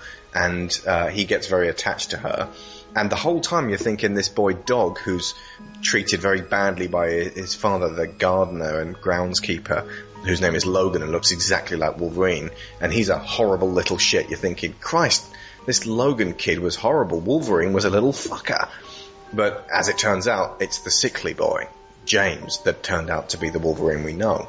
And Dog Logan grows up to be somebody with a genuine vendetta against James. And after the scenario at the beginning of this film, Rose, who is entirely absent from this story, and James run off together to British Columbia, where they work in a timber camp. And there's a whole second half of the story there where they're young teenagers, and James kind of finds out who he is there. And there's a really heart-wrenching, tragic ending, which explains why Wolverine cares so much about a certain other redhead, as she symbolizes this girl that he let down. But there's none of that. When, this film was going to come out, I was like, maybe they'll do a lot more Origin. I was thinking this is going to be like the Batman Begins of Wolverine. Is it going to be, because I had no faith in the X-Men franchise at this point. It had gone from, oh, it was alright, to, that was pretty good, to, that was terrible. So I didn't really expect too much, but there was potential with this one. I was thinking, if they use this as a, like, with all the flashback scenes in Batman Begins where it goes to Tibet. I was thinking, well, that's how you characterize Wolverine. You show the making of him. But they went, no one cares about this. And from the sounds of what the execs were saying about, we don't want post-traumatic stress disorder in this character, no one cares. They would never have signed off on a Wolverine story that's not an action film. The thing is, though, they say that they don't want any post-traumatic stress disorder or anything like that. It's still fucking there. The sequence is wars. What do they think that is going to do to somebody? It's still fucking there. It's just not explored. Just don't talk about it. So what they mean is keep it light. Keep it light.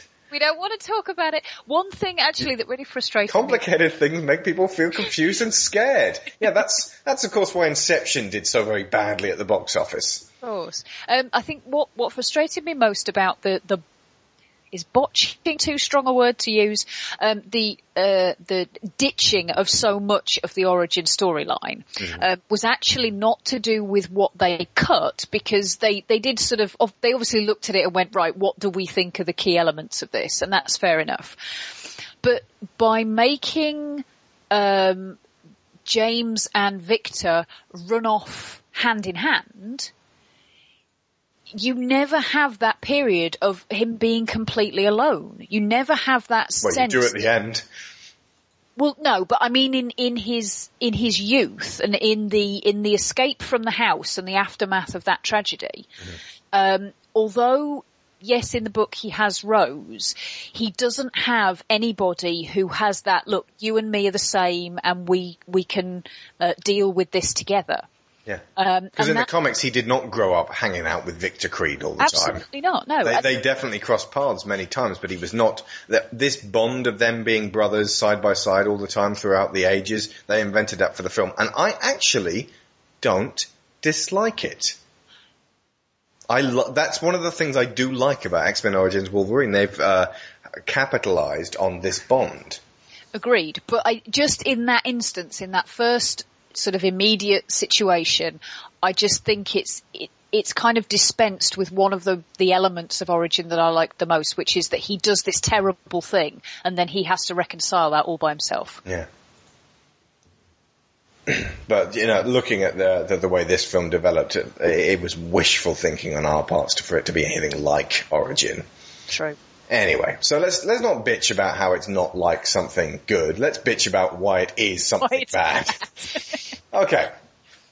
Next up you've got the montage of various different war sequences. Again, they shifted time a bit and put it back a little bit further. It was actually the tail end of the 19th century in Origin, but they put it before then, say the beginning of the 19th century, to allow Logan to be old enough to fight in the Civil War, on the Union side, of course, which is nice. I suppose it puts him very much in the foreground of American wars, and it's sort of, he's a patriot. At the same time, you could also say that he has this rather unsavory ability to be drawn into any particularly savage conflict. True, there's also a slight problem with that patriot thing. He's Canadian. Well, there were many Canadian troops in the Union Army, and indeed. At least they said that he was born in Alberta. In fact, I seem to remember Hugh Jackman was had only just been announced as Wolverine and had visited Canada for to check it out. And somebody stopped him in a gas station and said, "You're going to make him Canadian, right?" And he was like, "Oh yeah, absolutely. That's not going to be omitted." And in fact, if you've ever seen Pride of the X-Men, the pilot for the X-Men show that eventually became the 1992 ongoing series, you'll see an Australian Wolverine. Oi, Kitty Pryde! This one-off, unsuccessful X-Men pilot from the late 80s would appear to be where the makers of X-Men 2 got the ethical and emotional qualities of Magneto nailed down. I've done it! I've captured the Scorpio Comet! In less than a day, most of the human race will be wiped out. The mutants will rule the Earth! This is it, true believers. Unless the X-Men can stop Magneto, mankind is doomed. What happened? Are you all right? What is it? Magneto. He's changed the course of the comet Scorpio directly towards Earth. The power, it hit me like a fist. If Scorpio strikes Earth, it'll send up a cloud of dust and debris, which will block out the sun for years. And our planet will be plunged into the Ice Age. And we've got to stop it. Hold it! The kid stays here. She'll just get in the way. I will not. And stop calling me a kid. I am 14 years old. I'm sorry, Kitty, but Wolverine's right. You haven't been trained. It's much too dangerous. You'll stay here. Until later, my child. Oh, yeah? I'll show you. I'll show you all. So yeah, the Logan brothers fight in many wars together, and you get Harry Gregson Williams' score. But this one actually it's got overtones of Metal Gear Solid, of which there's odd similarities between Solid Snake and Wolverine, and that actually fits very well with this particular aesthetic they're going for.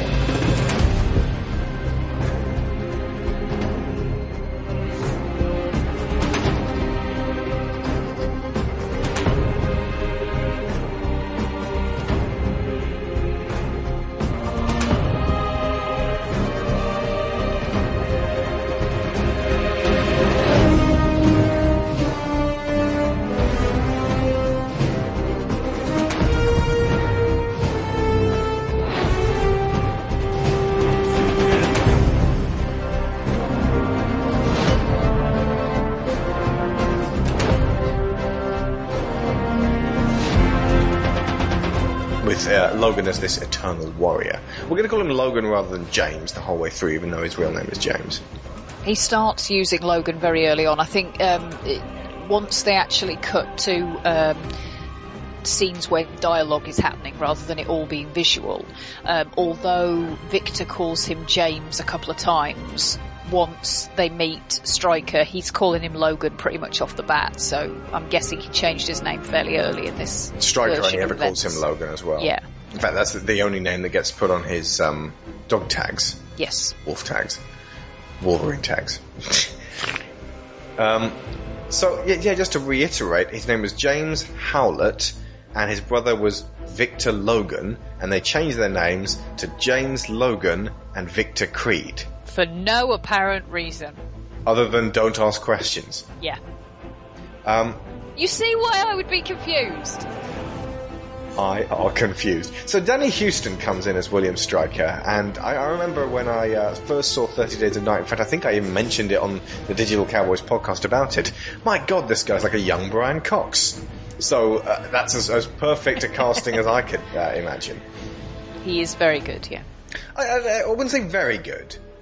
He doesn't have much to work with. He isn't as impactful as Cox's Stryker. Yeah, but considering how little he has to work with, I think he's very good. He gets the threat of Stryker across. He gets the pure viciousness of what this man will do for. Yes. It's never quite clear whether it's an ideology or whether it's something that he feels is his duty, because I think he says at one point that even though he's realised that his son is now a mutant, he took an oath, but there's never any indication that he gets anything other than pleasure out of doing what he does. True.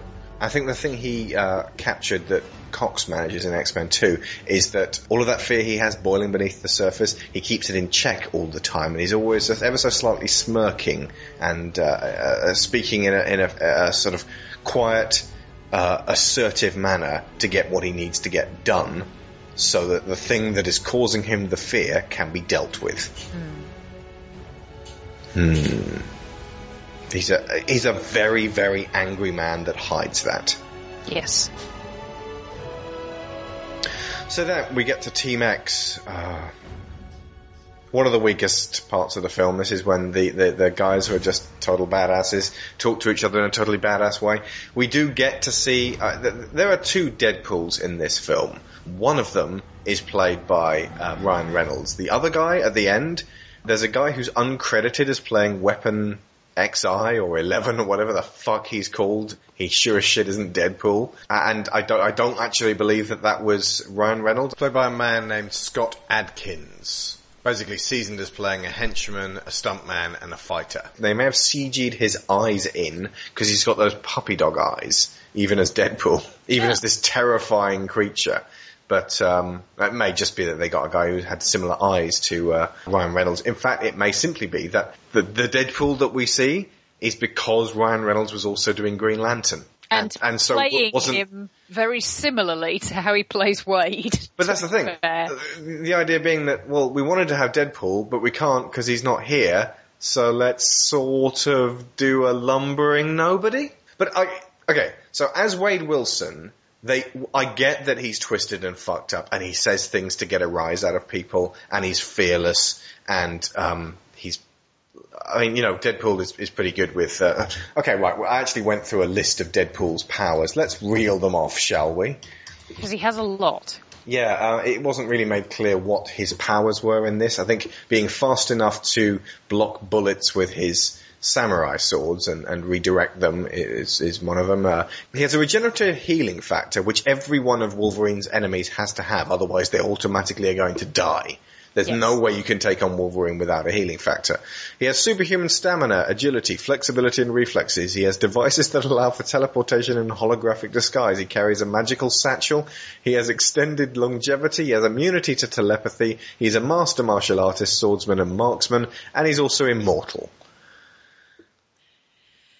So basically, under his entry in the Mutant book, it just says, fantastically awesome. I'm Deadpool, and I have many powers. Absolutely. And healing factor, but better than Logan's. Yeah, he's basically Bullrog from that episode of South Park. Indeed. And the Emperor from the magical satchel, he has Hermione's undetectable extension charm bag. He has Mary Poppins' bag. I don't know what's in it, but either way, everyone who knows Deadpool knows that this was sort of a little bit of a tissue-thin glimpse of Deadpool here, but also that he's not really that bankable of a star. They were thinking about doing a Deadpool spin-off, but they'd fucked this so badly that they decided against it. So yeah, he turns up, he cracks wires, he jumps out of the lift, he's flashing off his swords, and then that's it. That's pretty much all we get. One of the best things about Deadpool in every other medium, which requires acting, is that Nolan North plays him pretty much all the time and has really got a bead on the character. So he's got this great patter as playing Deadpool. So the animated version, the video game version, that's your real Deadpool. This guy, not so much. But I'm not going to complain that much, because it wasn't like they could have, that character had limitless potential. He's not that good of a character. He's great in small doses, but I'm actually really not sure I'd like a full Deadpool movie. I think it would really break the fourth wall, and it would require a director with, I suppose, Edgar Wright could do it. Well, it would have to be done with a comedy slant, because, I mean, somebody who's got that many powers, what's left that you could do to them? Indeed. So, there was a small storm averted here, in terms of the fact that a young Storm was supposed to turn up in this. Remember when they almost showed Storm's origin in the original X-Men? Well, they've avoided it again, so well done them. Let's not add any extra depth or scope to these characters. Good idea. Although she does turn up, at least it looks like her, in X-Men First Class. There's a white-haired black girl in Cerebro when Chance puts it on for the first time. Although 60 for the age isn't right. Here's the great Nolan North showing us all how you really do Deadpool. Logan, we missed you. That Weapon X just hasn't been the same without you. Nobody calls me Bub anymore. And Omega Red's a bedwetter.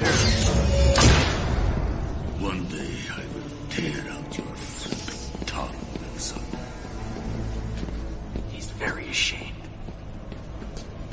Despite Deadpool's idiocy, Weapon X is indeed pleased to have you back, Logan. We put considerable time and money into you. And pointy things. Jackman playing it serious. And this is a big deal, because if Jackman had just taken the paycheck and Sean Connery'd his way through this, and just gone, fuck it, I'm getting paid for this, I don't care, and just done it like Diamonds Are Forever, that might have sunk the fucking series. Or at least it might have sunk the Wolverine character, because people would have been like, we don't really want to see Wolverine again. But he really, as always, throws himself into it. He even did this in X-Men 3.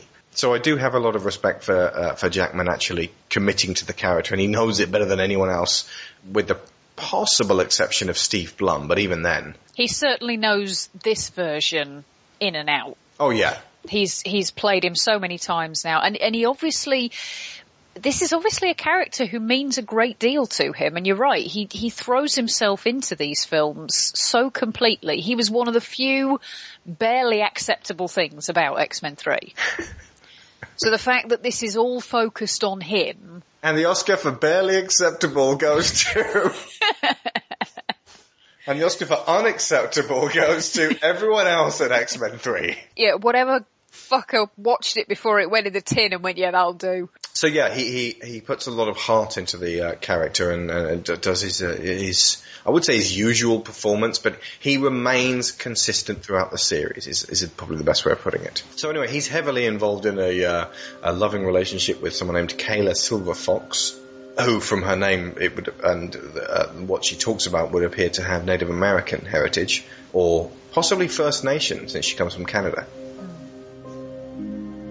And she goes through her shtick about the legend of the Wolverine, which I actually couldn't help but get caught up in, because I love fables like that. Did you feel this was too much or too little? No, I thought it was really sweetly told, actually. And I think because she's a teacher, isn't she? Mm-hmm. So I really got the idea that sort of, this was a little story that she tells to her students and is something that she thought was sweet and funny and oddly appropriate. She's very convincing, even when there's a sharp right turn in the character later on, and I think it would be reasonable to say that the Rose element of origin has kind of been pushed forward. Yeah. To wit, I kind of wish she'd been in it more. Yeah, although I think there is a character called Silver Fox who's incorporated into Wolverine's history in the comics anyway, isn't there? Yeah, I think she was a member of Alpha Flight. I could be wrong on that. Hang on. No, that was Heather that he was involved with, who's in Alpha Heather's Flight. in this as well. Is she? Yep. I missed that one. No, you didn't. Heather and Travis Hudson are the old couple. Mom and Pa fucking Rimini. Oh my god. They're only function is to basically take in Logan and give him shelter and the milk of human kindness. So they turned her into Ma and Pa fucking Kent. They didn't want there to be a weird sexual frisson with the woman of the house. Reasonable, I suppose, and also having Wolverine interact with a female character who isn't young, nubile, and available was probably a good idea. And he can't just win over by taking off his shirt. Yeah, which he does frequently. I think, how many minutes did we count before he took his 7. shirt off? It wasn't long. Firing squad first, shirt off next. Yes. Followed immediately by his firing squad buddy, Liev Schreiber as Victor Creed. Liev Schreiber needs to be in more stuff. One of the things I was most pissed off about regarding the original X-Men back in the day, it doesn't burn anywhere near as much now because I've had this, is how much of a lumbering, lunk-headed nobody the depiction of Sabretooth was. He was a lackey. He was a nothing character. Liev Schreiber makes him as threatening, as psychologically brutal, and as much of a stalking presence as Victor Creed in the comics. He's always scared the living shit out of me. And there's a scene with where Creed and Dominic Monaghan, Bolt, are in the caravan together. It doesn't take on Anton Chigurh levels or Inglourious Bastards levels of tension, but it could have done with a better director, more time, and a steadier hand. He has that. There's that same level of unspoken absolute terror. Part of that, how that scene works, though, is Dominic Monaghan. I have to say, he's really sold that. With a tiny role of an unnamed character no one will remember from the comics, with a shitty mutant power as well. Although I thought one of the things that that really impressed me about the framing of that was how they pull back so that you can see the whole fair, and then after the scream, all the lights go out. Mm-hmm. And the suggestion is that basically he was responsible for powering the whole camp.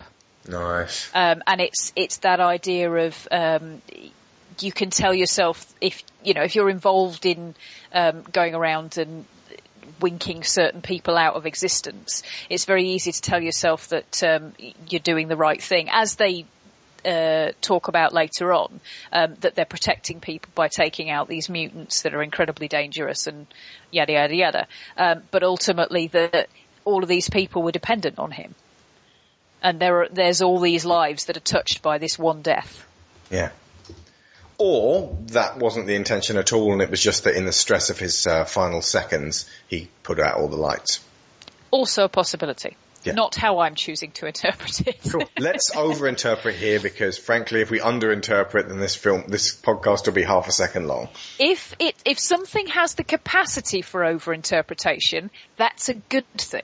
It's when they cut off the possibility for interpretation at every available turn that's bad. I said, show's over. Show's never over for us, Bradley. Victor. Aren't you going to invite me in? Yeah. Come on in.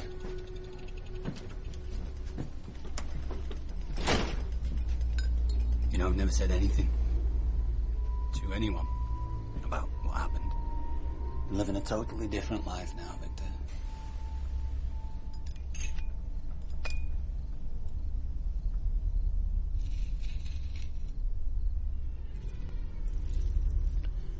I always thought it would be Wade come knocking at my door. Well, Wade's gone. I'm afraid of dying. How do you know? You've never tried it before. The scene where Silver Fox pitches up dead, I don't know if I actually would have emotionally engaged with it more if they hadn't pulled to the crane shot of him going, "No!" and shaking his fist at the sky. "Damn you, Salazar!" in the same way as he did with Jean in in X-Men 3. A moment still incredibly raw with me and made me sad and angry. Not the actual death, the death of the franchise. I don't think I took against that scene particularly, possibly because the Wolverine legend was still very fresh in my head, and so I saw that as him howling at the moon, basically. The crane shot is done deliberately in as many shitty TV thrillers as possible. So, if someone's dead and they were a fragile person that you were trying to look after, and then the crane shot goes up and you go, ah! It's been done a billion times, to the point where our mind pretty much just sort of settles into the camera movements because we've seen it so many times. Yeah. Which is why things like, say, the death at the end of Harry Potter and the Order of the Phoenix are so impactful, because it doesn't do exactly that. Yeah. I suppose when you're familiar with filmic language the way you are, it becomes something that you just expect to see. You know that shot means someone's dead. Yeah. And not just the shot, but the music swells up.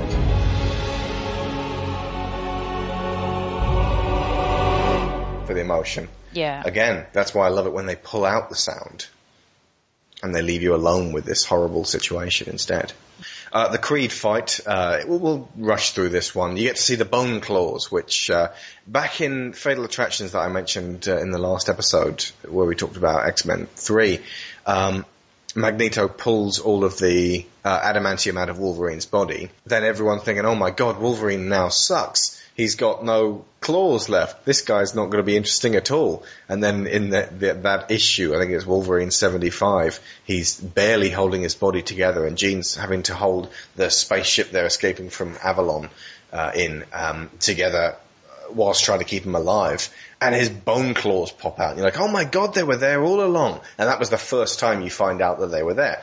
And of course that comes back in Origin, where when he first pops his claws, that's an incredibly traumatic event. But here we get to see them, and they look more realistic and more solid than his adamantium claws later in the film. They do. And also, the way they've done the bone claws is much more similar to the way the adamantium claws, the way that I am used to the adamantium claws being presented in comic form and cartoon form, which is in the form of almost circular claws that come out of the back of his hand. The flat blades coming out from in between his fingers is just in the films, if I remember rightly. Yeah. And that actually doesn't fit with the bone claws, because where are they? Where are the bone claws in that? They'd be sticking out of the sides of the adamantium. Well, yeah, the actual shape of the adamantium claws doesn't quite match the bone claws. I actually like them coming out of the inside of his knuckles rather than out of the top of his hand. It's always bothered me that if you hold your arm up in front of you, and everyone do this right now, and just sort of tilt your wrist and try to imagine the actual physics of this thing, and like where you'd conceal these claws, and wouldn't they create these enormous, great, horrible ridges on your arms, and how fucking painful they'd be all the time, and just the incorporation of them into the human body just doesn't feel natural at all. For some reason, out of the inside of the knuckles, they can be secreted within the arm, which actually makes more sense. It still doesn't really work with the whole bending of the wrist. Maybe they're in the arm and nowhere near the actual hand at all unless you... All I know is it's hard to make the action figures with bendable arms. Yeah, or the claws are incredibly bendable and don't look solid whatsoever. Because you can't send out Wolverine action figures with very, very solid claws, because kids will poke each other's eyes out. Yes, they will.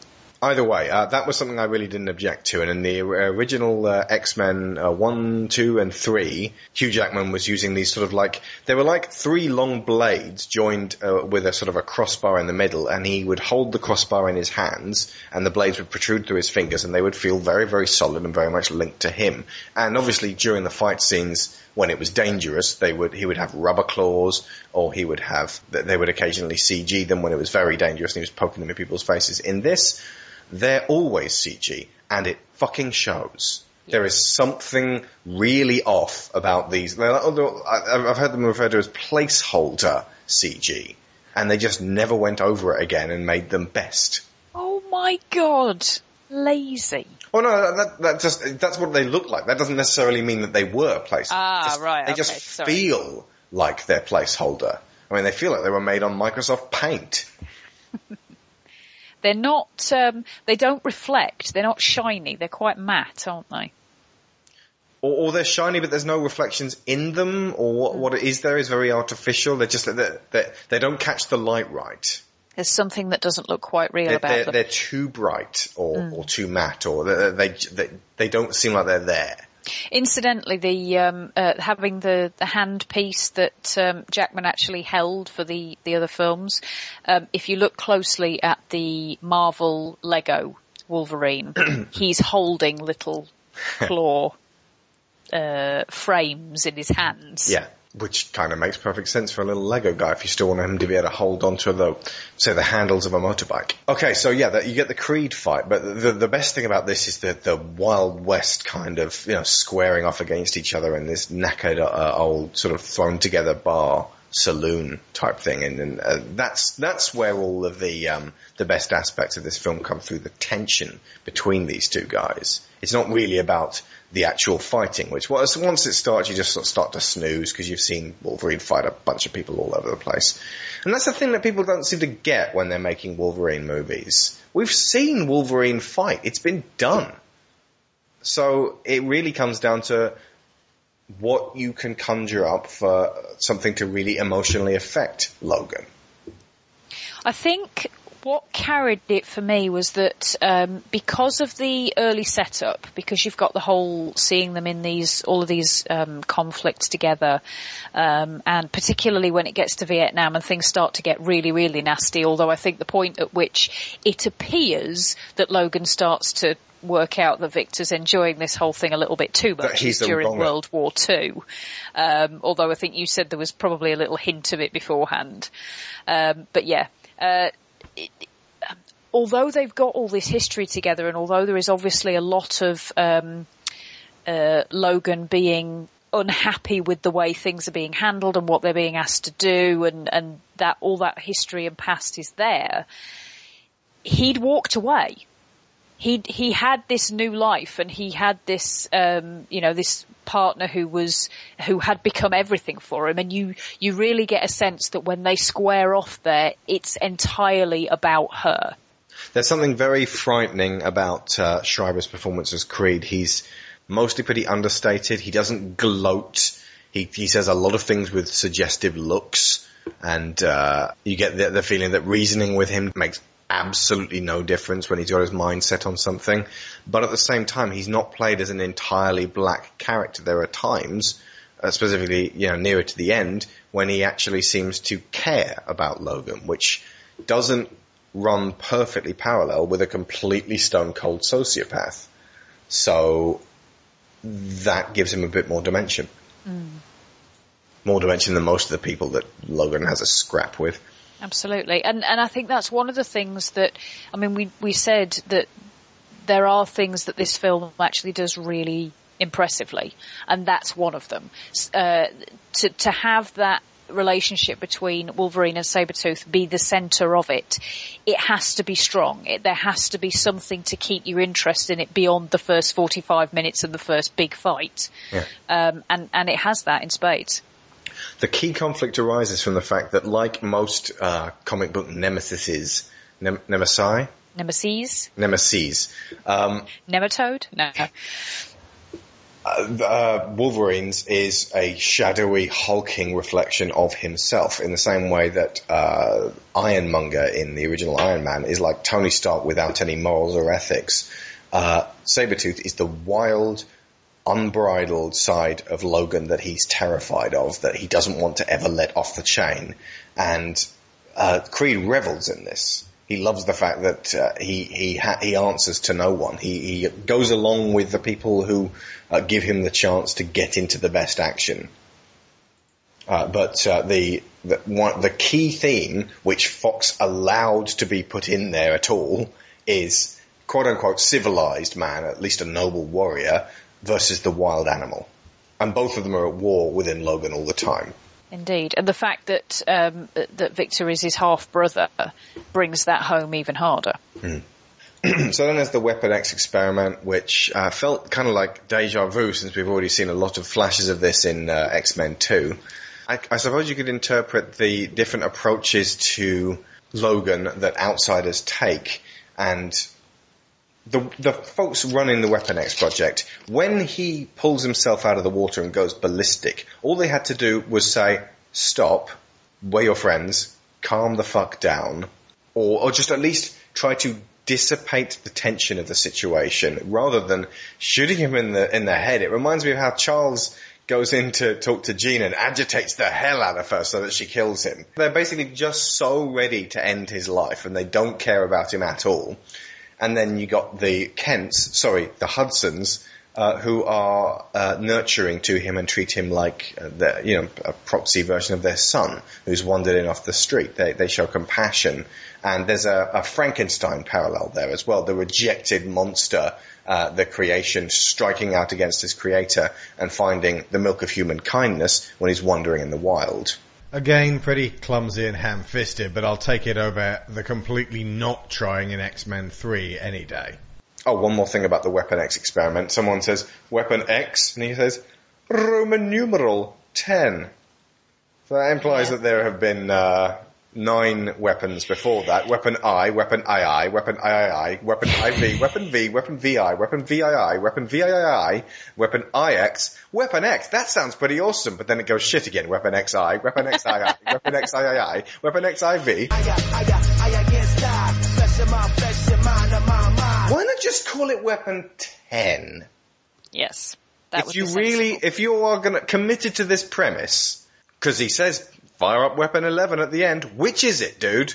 And it's supposed to be a visual thing as well, that reference. If you saw it written down, or carved into the side of the cage, or something like that, then that's okay. That works. Because you get to put the Roman numeral and the number together in your head. But when somebody actually has to say it out loud, mind you, I mean, this was something that suddenly hit me about half an hour into the film, because they start off with this, they've gone back to this visual storytelling thing, which when they've done it in the earlier films has worked so well. And then they seem to abandon that in favour of a series of little trailer scripts. Nobody ever has a complete conversation. It's all just trailer moments. We lost contact. With who? Everyone. Yeah, this is one of the weakest sides of it. And also, I mean, we've seen this before. If you've seen the X-Men cartoon, it plays through roughly the same. If you've read the Weapon X comic, it plays through roughly the same. That's not necessarily a bad thing, but they didn't really add anything to this scenario.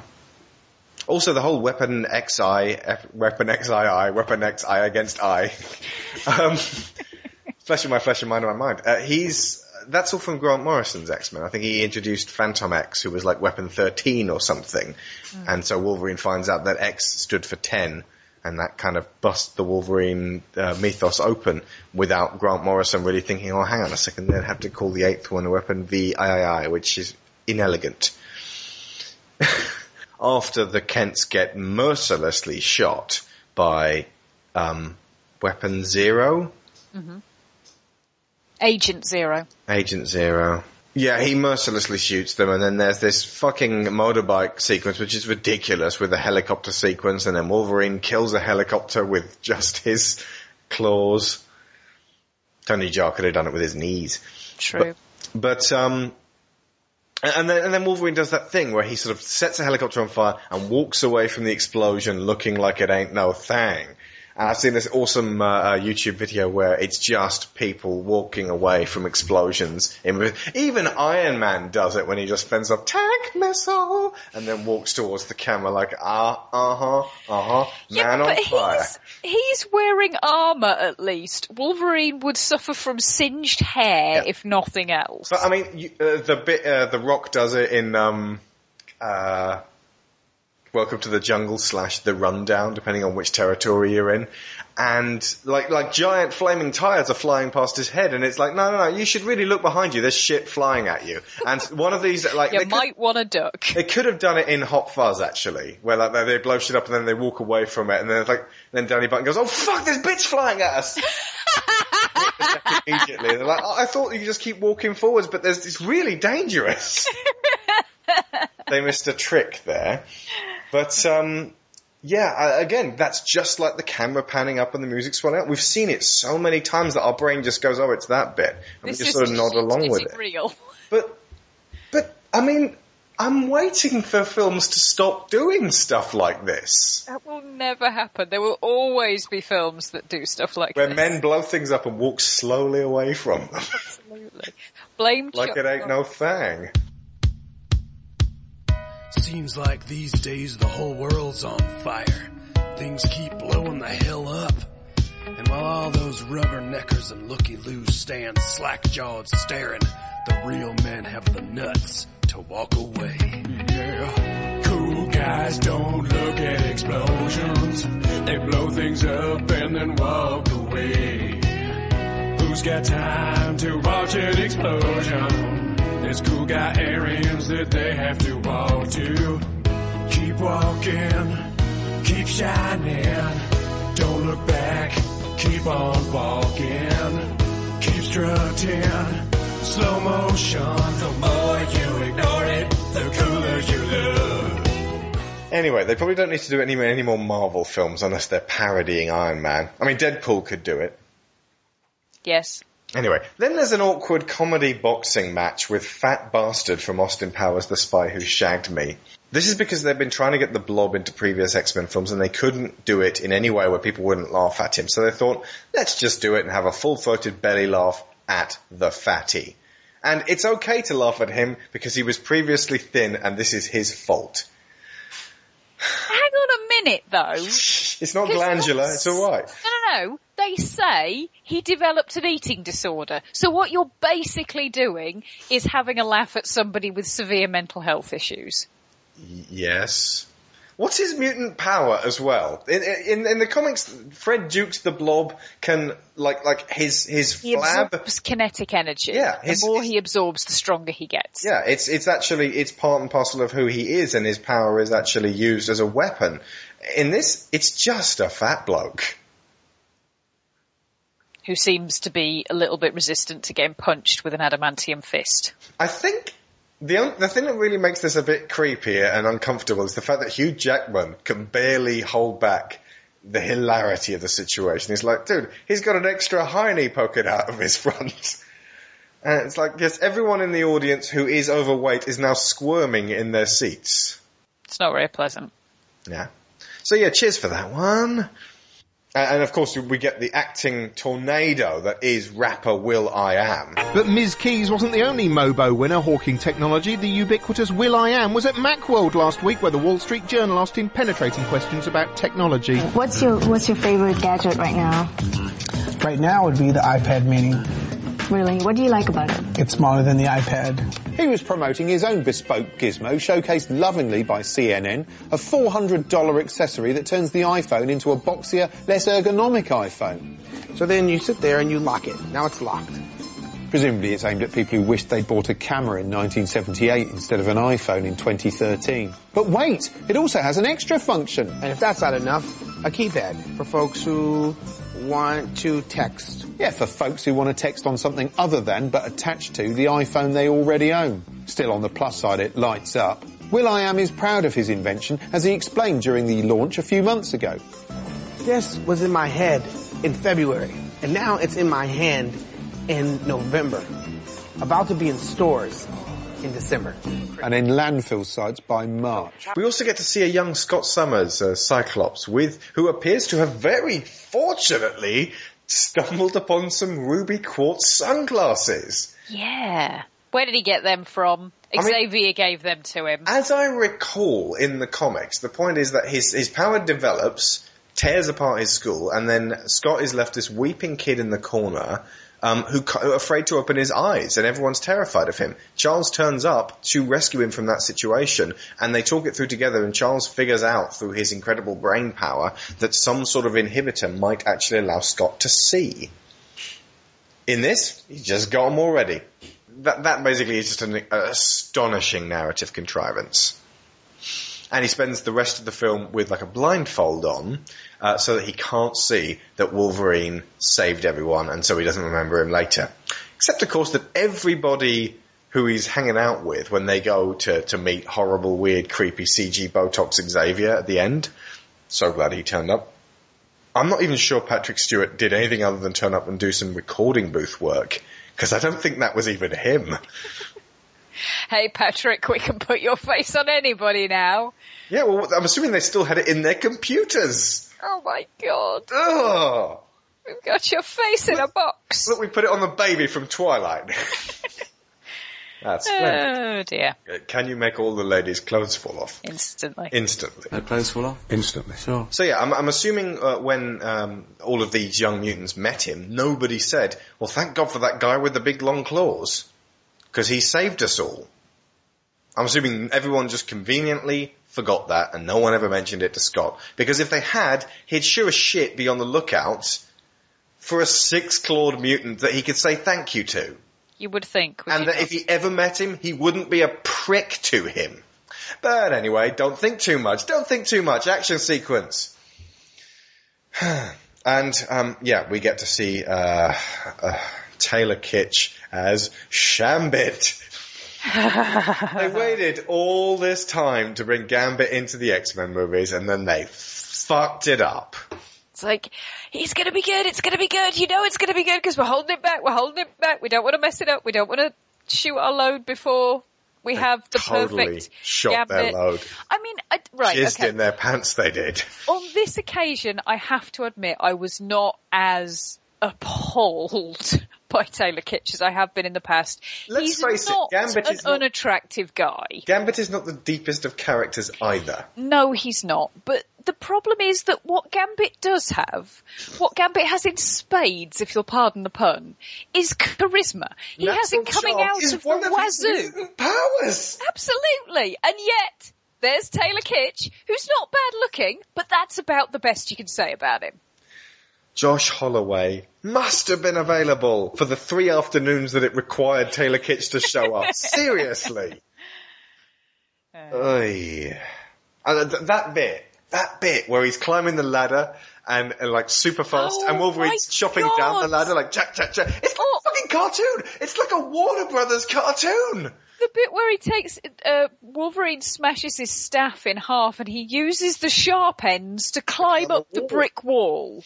And then he like does this sake. cartwheel over the street because of his natural agility. It's like a parody of The Matrix. And that is like the movies doing The Matrix. Right. Here's the thing though, there will be people out there, You know, the epic possibly movie not movies. listening to this, but there will be people out there who will be saying, so what you're saying is you'll accept a guy who has metal claws coming out of his hands, but Climbing not up a guy, power station, which he does later. Indeed, but not a guy using the ends of a broken walking stick to do the same thing.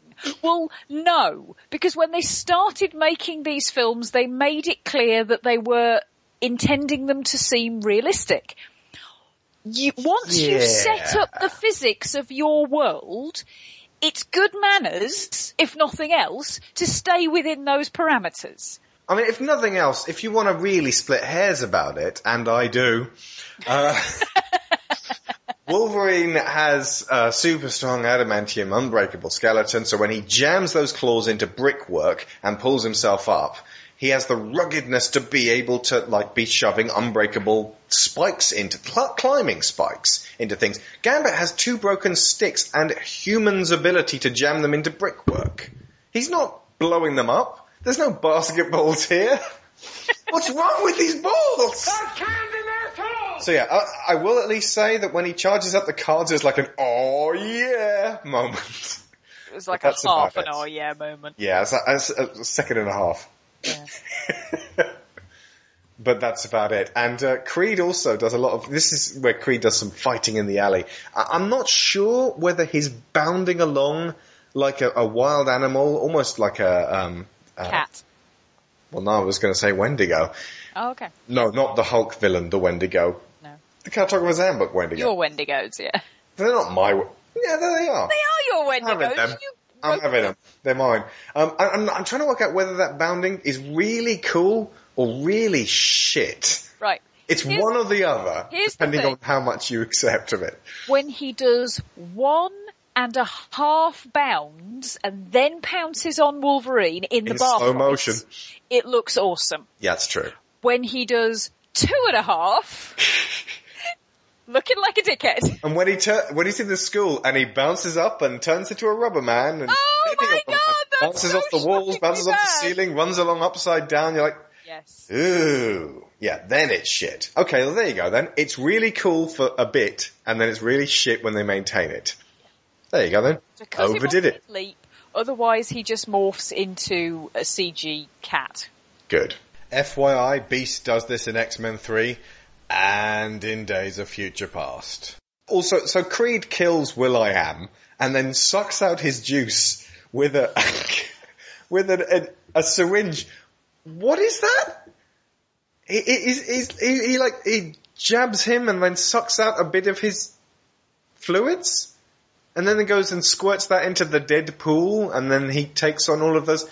I'm not sure they really thought this through. This is like 1979 technology. Well, bear in mind, this is probably from a very similar brain that brought you Magneto's mutantifying machine. How does that work then? Aye. Oh, you just hold these handles and then it does whatever you want it to do. Yeah. So he sucks out a bit of this juice, and he also sucked out some blob juice, and he sucked out some Scott juice, and someone had swords in their arms and they sucked out his juice too. And someone teleported. Yeah, that was Wraith. He teleported, and someone couldn't speak, and he sucked out his juice, and then they squirted all of it. It's like he's a giant cocktail. It's like he's a 3 Mile Island iced tea. Thank you. I'm here all week. Honestly, top of my head. They also sucked it out of the top of his head. So, yeah, the basic. My eye juices. Again, just like all the X-Men films, it's like, okay, right, realistic, serious, like character interplay back and forth, and then it collapses like a flan in a cupboard at the end where they go, finally, our horrible creation is complete. Never tested it before, but it should work really, really well. Off you go. Get some pajama bottoms on him though, at least protect his dignity. And it's this sort of, not a tall Deadpool. One thing Deadpool doesn't have, swords in his arms. He talks. I mean, it's not Deadpool, and I don't think I'm really going to argue that much about it or make that much of a big deal. A lot of people have already made a big deal out of it. He is every shambling, pointless henchman ever that Wolverine's ever fought, and just like Sabretooth in the first X-Men film, and just like Deathstroke in the second X-Men film, and just like everybody that Logan fought in the third X-Men film, he doesn't talk. Well, he's Darth Maul. You pointed that out. Yeah, even down to the slow motion bisecting as he fought top. And the two swords, he totally is Darth Maul. Yeah, I don't know. Well, they've already had Darth Maul. They had Toad. How much more Darth Maul do you want? Lots. But yeah, I think they do know Star Wars isn't cool anymore, right? I think what happened is that they looked at a picture of Deadpool and said, that guy looks really cool. He's mute, right? No. He's the merc with the mouth. That's his name. He's really mouthy. Well, let's just say he's mute. We'll sew his mouth shut. Why? Because he's got to fight someone. Could he not fight Creed? No. Surely fighting Creed should happen at the end of the film and should be the one that's really emotionally charged, not fighting that thing. So you've got Deadpool with no witty quips and one-liners, Gambit with no charisma, and Wraith with no juice, because they sucked it out of him. Yeah. Anyway. Oh, Blob with no powers as well. Just a fat guy. It's like Jenga. How much could they take out before it fell over? Well, that much. And then around about the time they get to 3 Mile Island, it falls over. It falls over. And it really can't sustain itself beyond that alley fight, which it was already very shaky at that point. So yeah, and Kayla shows up, and we find out that she wasn't dead, and it was the old, won't be dead trick. So as I understand it, she was kind of like Sharon Stone in Total Recall. She was set up to be in a relationship with Logan so that Stryker could lure him back by instigating and orchestrating a fake death. But it turns out she fell in love with him for real. Initially, she was supposed to be keeping an eye on him, basically. Like, just monitoring him. So yeah, exactly like Sharon Stone in Total Recall. But then they presumably initiated this project, decided that they wanted him back. There was this whole thing about he has to do it voluntarily because they can't make anaesthetic work on him. So they arranged this whole plot whereby she would pretend to be dead. Now, her mutant power is to do with tacto-hypnosis. Hypnosis, yeah. She's of the sort of Emma Frost empath school of psychic I know you ability. should mention that. Well, indeed. But there is actually a point where she tries to influence Victor, and he says, "Your mind games don't work on me," which suggests they wouldn't work on Logan either, which seems to imply that their relationship was entirely natural. Genuine. Yeah. Again, more depth that you have to really read into it, and was almost unintentional. Maybe but so. yeah, she reminds me a little bit of I want to say Bridget Moynihan. What's her name? Michelle Monaghan. Michelle Monaghan. She reminds me a little bit of Michelle Monaghan, specifically in Mission Impossible 3, she just comes up as very genuine and loving as a person, and there is a sense of loss there as she's killed off. So that at least is a saving grace of this, because it manages what X-Men 3 didn't manage to do. They never name her, at least as far as I can tell they don't name her, but her sister was obviously positioned as sort of a prototypical Emma Frost because she does the whole diamond hardening thing. Although, interestingly, there is actually, the woman who said you've never felt any pain as much as this, the doctor woman in the Weapon X project, her name was Frost. Just really? to confuse the fuck out of everything. Good grief. Okay. Dr. Carol Frost. Yeah, unfortunately, like I say, Emma Frost is never named. You could, I suppose, say, since the January Jones character of Emma Frost was around in the early 1960s, that this Diamond Hard girl is her daughter. Or maybe just a completely unrelated mutant. It's feasible. Kind of feasible. Yeah. But their powers are, at least visually, not quite the same, because Emma Frost in First Class turns diamond all the way through, and also it's like a solid diamond. She refracts through the middle. I wouldn't read too much into the effects of this film. Fair point. The people doing the effects sure as shit didn't. That's a fair point. The 3 Mile Island incident actually happened March 28th, 1979, over a couple of days, and it was a national incident, and it was a pretty fucking horrible one as well. But that doesn't necessarily mean that this happened exactly at that point in 79, although the years sort of match up. In terms of the fact that young Botox CG Charles turns up looking exactly the same as he did when he would very shortly be going off to meet Jean. I suppose it makes sense that Wolverine would then have wandered around for 20 years before they found him in X-Men. There are two coda endings for this. One is the version that we saw where Deadpool's, I call it Deadpool, the thing that was named Deadpool, Weapon XI, its hand sort of creeps out of the rubble and goes and touches its head, and the head wakes up and looks at us and goes, shh. And it's got sort of dark patches around its eyes, by the way, I might have mentioned, which sort of emulate the eyes of the Deadpool mask. And it also has eye beams, like Deadpool doesn't. Anyway, those black patches are a direct result of the eye beams. The first time it uses the eye beams, it scorches around its eyes. Good old physics there.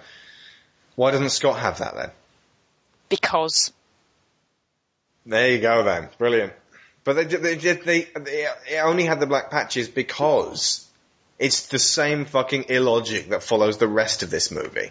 Oh, the other one was Wolverine in a bar ordering shots. They say, "Are you drinking to forget?" And he says, "I'm drinking to remember," which is kind of a sad little, we'll just leave Wolverine getting drunk in this bar. Probably the same bar he was getting drunk in the 60s. Very likely. He wouldn't have been getting drunk, though. Is it like Superman where he needs to drink a lot? His healing factor, as far as I'm aware... I suppose if tranquilizers don't work on him, then alcohol... Yeah, I can't remember where I've seen this written down, but I'm sure I have seen this somewhere, that basically his healing factor processes alcohol so quickly that he cannot get drunk. Brilliant. So, are you drinking to forget? I literally can't get drunk, sir.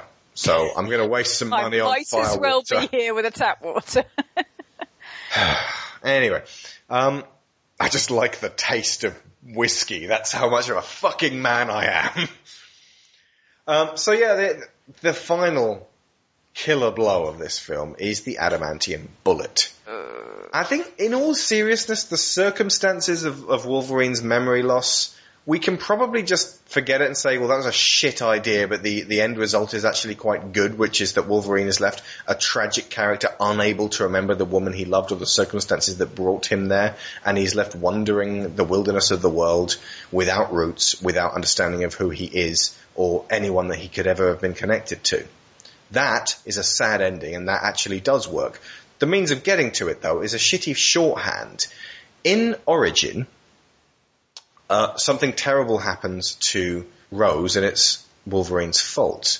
And he runs off into the forest to be alone, and just because he can't cope with what's just happened. And a fella called Smitty comes to find him to ask if he will come back to civilization.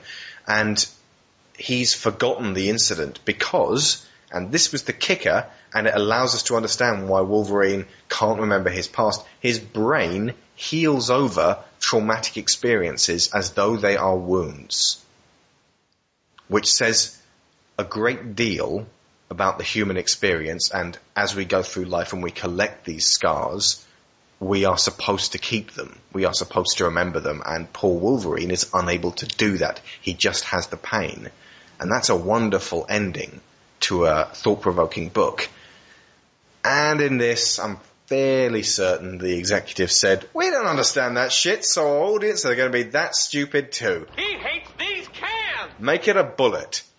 But, as you said, Sharon, regular bullets didn't work on him when he didn't have adamantium in his skeleton. They shot him over and over again. And Stryker's rationale is, well, I'll just shoot him in the memory box, and that will blow all those memories out of there. There's no way you can grow them back. And it works because, comics. Or is this, it works because, movies? Because I really think that in this case, the comics outstrip the movies. And do remember, of course, Bryan Singer didn't want to do the X-Men comic because he said that comics were an unintelligent form of literature. So anyway, all I can really get from this is well done to Hugh Jackman for selling the tragedy of Wolverine at the end, and it really seemed like, again, that he cares about this character. And thank Christ, the Fox execs backed the fuck off for X-Men First Class.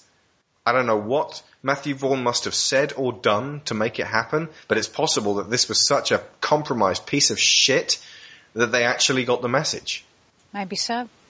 So yeah, I think that'll probably about do it for X-Men Origins : Wolverine. Anything else about it? No, I think we've pretty much covered everything. I mean, my remaining issues with it was sort of all based around the adamantium bullet thing.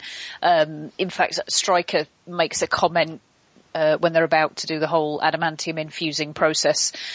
Somebody says something like, what are you going to do when he comes to and tries to kill you? Oh, we'll just wipe his memory. How are you planning on doing that at this stage? And as you say, the idea of them going in there with a bullet and trying to cut his memories out specifically, it's even if he had him under a brain scanner and could surgically pinpoint, there you go, that's the bit of his head that stores the memories, put a bullet through that. You can't guarantee that all he isn't going to remember is Stryker kill. Also, I don't know why you've got to put adamantium on the skeleton of one of your special agents. Why have you got to do that in the first place? And if you're going to, why go to all this trouble to manipulate and fuck over one guy, make him unkillable, and then go, that was a bad idea? What a stupid fucking thing to do! If the purpose of getting Logan back was to get his healing factor to give to Deadpool because for some reason Victor's healing factor wouldn't transfer, which they do say something along those lines, that basically Victor wasn't any good for this process. Oh, because Logan's got a level 10 and Victor's got a level 9. I don't know what. He's Super Saiyan. For whatever reason, it didn't work. if all you wanted was the healing factor, why does he need the adamantium skeleton? If you're giving him the adamantium skeleton in order that he can kill Victor, which is what Stryker claims, that he wants Logan to put Victor down, why then shoot him in the head with the adamantium bullet that you believe is going to kill him before he's killed Victor? Well, I think he doesn't think he's going to kill him. He just thinks he's going to wipe his memory so Logan won't be angry. But he could still be angry at, he could still have no memory and the mind of a feral creature. Exactly. And strike out and kill everyone around him. Indeed. It's playing with fire. It's pouring petrol all over your house. To put the fire out. I must have do this special experiment with fire. And also, if you really don't care about Victor Creed and keeping him on as a soldier, and you really do think that you probably can't contain Wolverine, you're going to have to kill him, and there's a possibility he might just kill Creed, why not just put fucking adamantium on Creed anyway, just to see if it fucking works? Dude's willing. He wants to do this shit. If he dies, what have you lost? Well, other than a shed load of adamantium. Well, no, because I suppose you then have to keep it liquid, otherwise it's... Yeah, they've said once it sets, you can't use it again. But, I mean, they clearly had a reasonable amount. They had enough to do Logan and then Lady Deathstrike and still have a tank full. Also, the heating bill for keeping adamantium liquid for 22 years. Yeah. That's going to be quite high, isn't it? Although, mind you, I suppose if they had the dam, they probably had a wave generator. Hydroelectric? Yeah.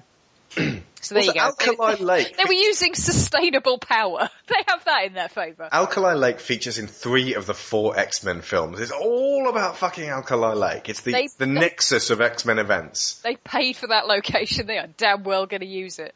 Yeah. But yeah, I mean, the whole bullet memory wiping, it really scotches the idea of his memories coming back on their own later on as well, because if his healing factor has scarred them over too quickly for him to be able to process them, which I agree is a fantastic metaphor and something that was one of the most interesting things about Logan for me for years and years and years. It's also a really good way of expressing buried trauma. Yeah, absolutely. And the idea of memories that are so painful you literally can't face them. Yeah, absolutely. But if those pieces of your physical brain have been ripped out with a bullet, they can't come back. They cannot grow back the same way they were before. Your memory is not in your DNA, as we discussed earlier. Yes. So yeah, here we go, applying physics, rationality, and all this stuff to a film that the Fox execs were fighting to keep as stupid as possible.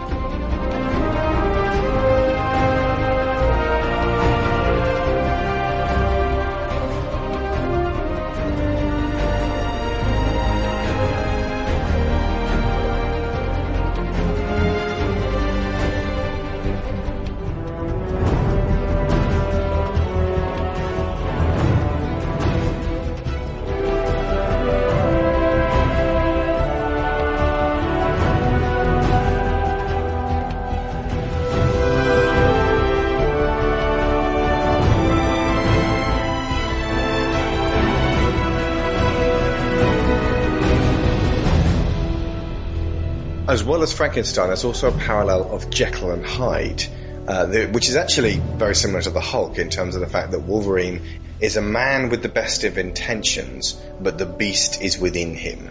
I do find it interesting that there seems to be that opposition in this, where you've got Stryker and Victor insisting you're the animal, you have to let the animal out, the animal is you, and then you've got Kayla insisting you're not an animal, and ultimately he's got to reconcile the two. Yeah. What he ends up working out to as an ongoing way of life is to be the man as much of the time as he possibly can, but to let the animal out, much like the Hulk, when needed. To see that it has use and it serves a purpose. It's not just this horrible shadow that has to be squashed all the time. And what it comes down to as well, and because this is something that has been said before, if you like something, sometimes you're willing to let that shit slide.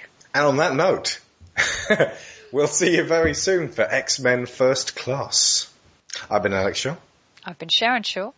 And adamantium-laced neural handshake complete. Well, Wolverine, you were against Kitty being a member of the team. What do you think now? So the kid got lucky. That don't make her an X-Man. Not yet. Yes, the X-Men have won, but only for now. Magneto is still out there, waiting, planning, plotting the destruction of the human race. But whatever the challenge, whatever the peril, the X-Men will be there. No place to hide. No place to run. No place to run. The mutant age has now begun.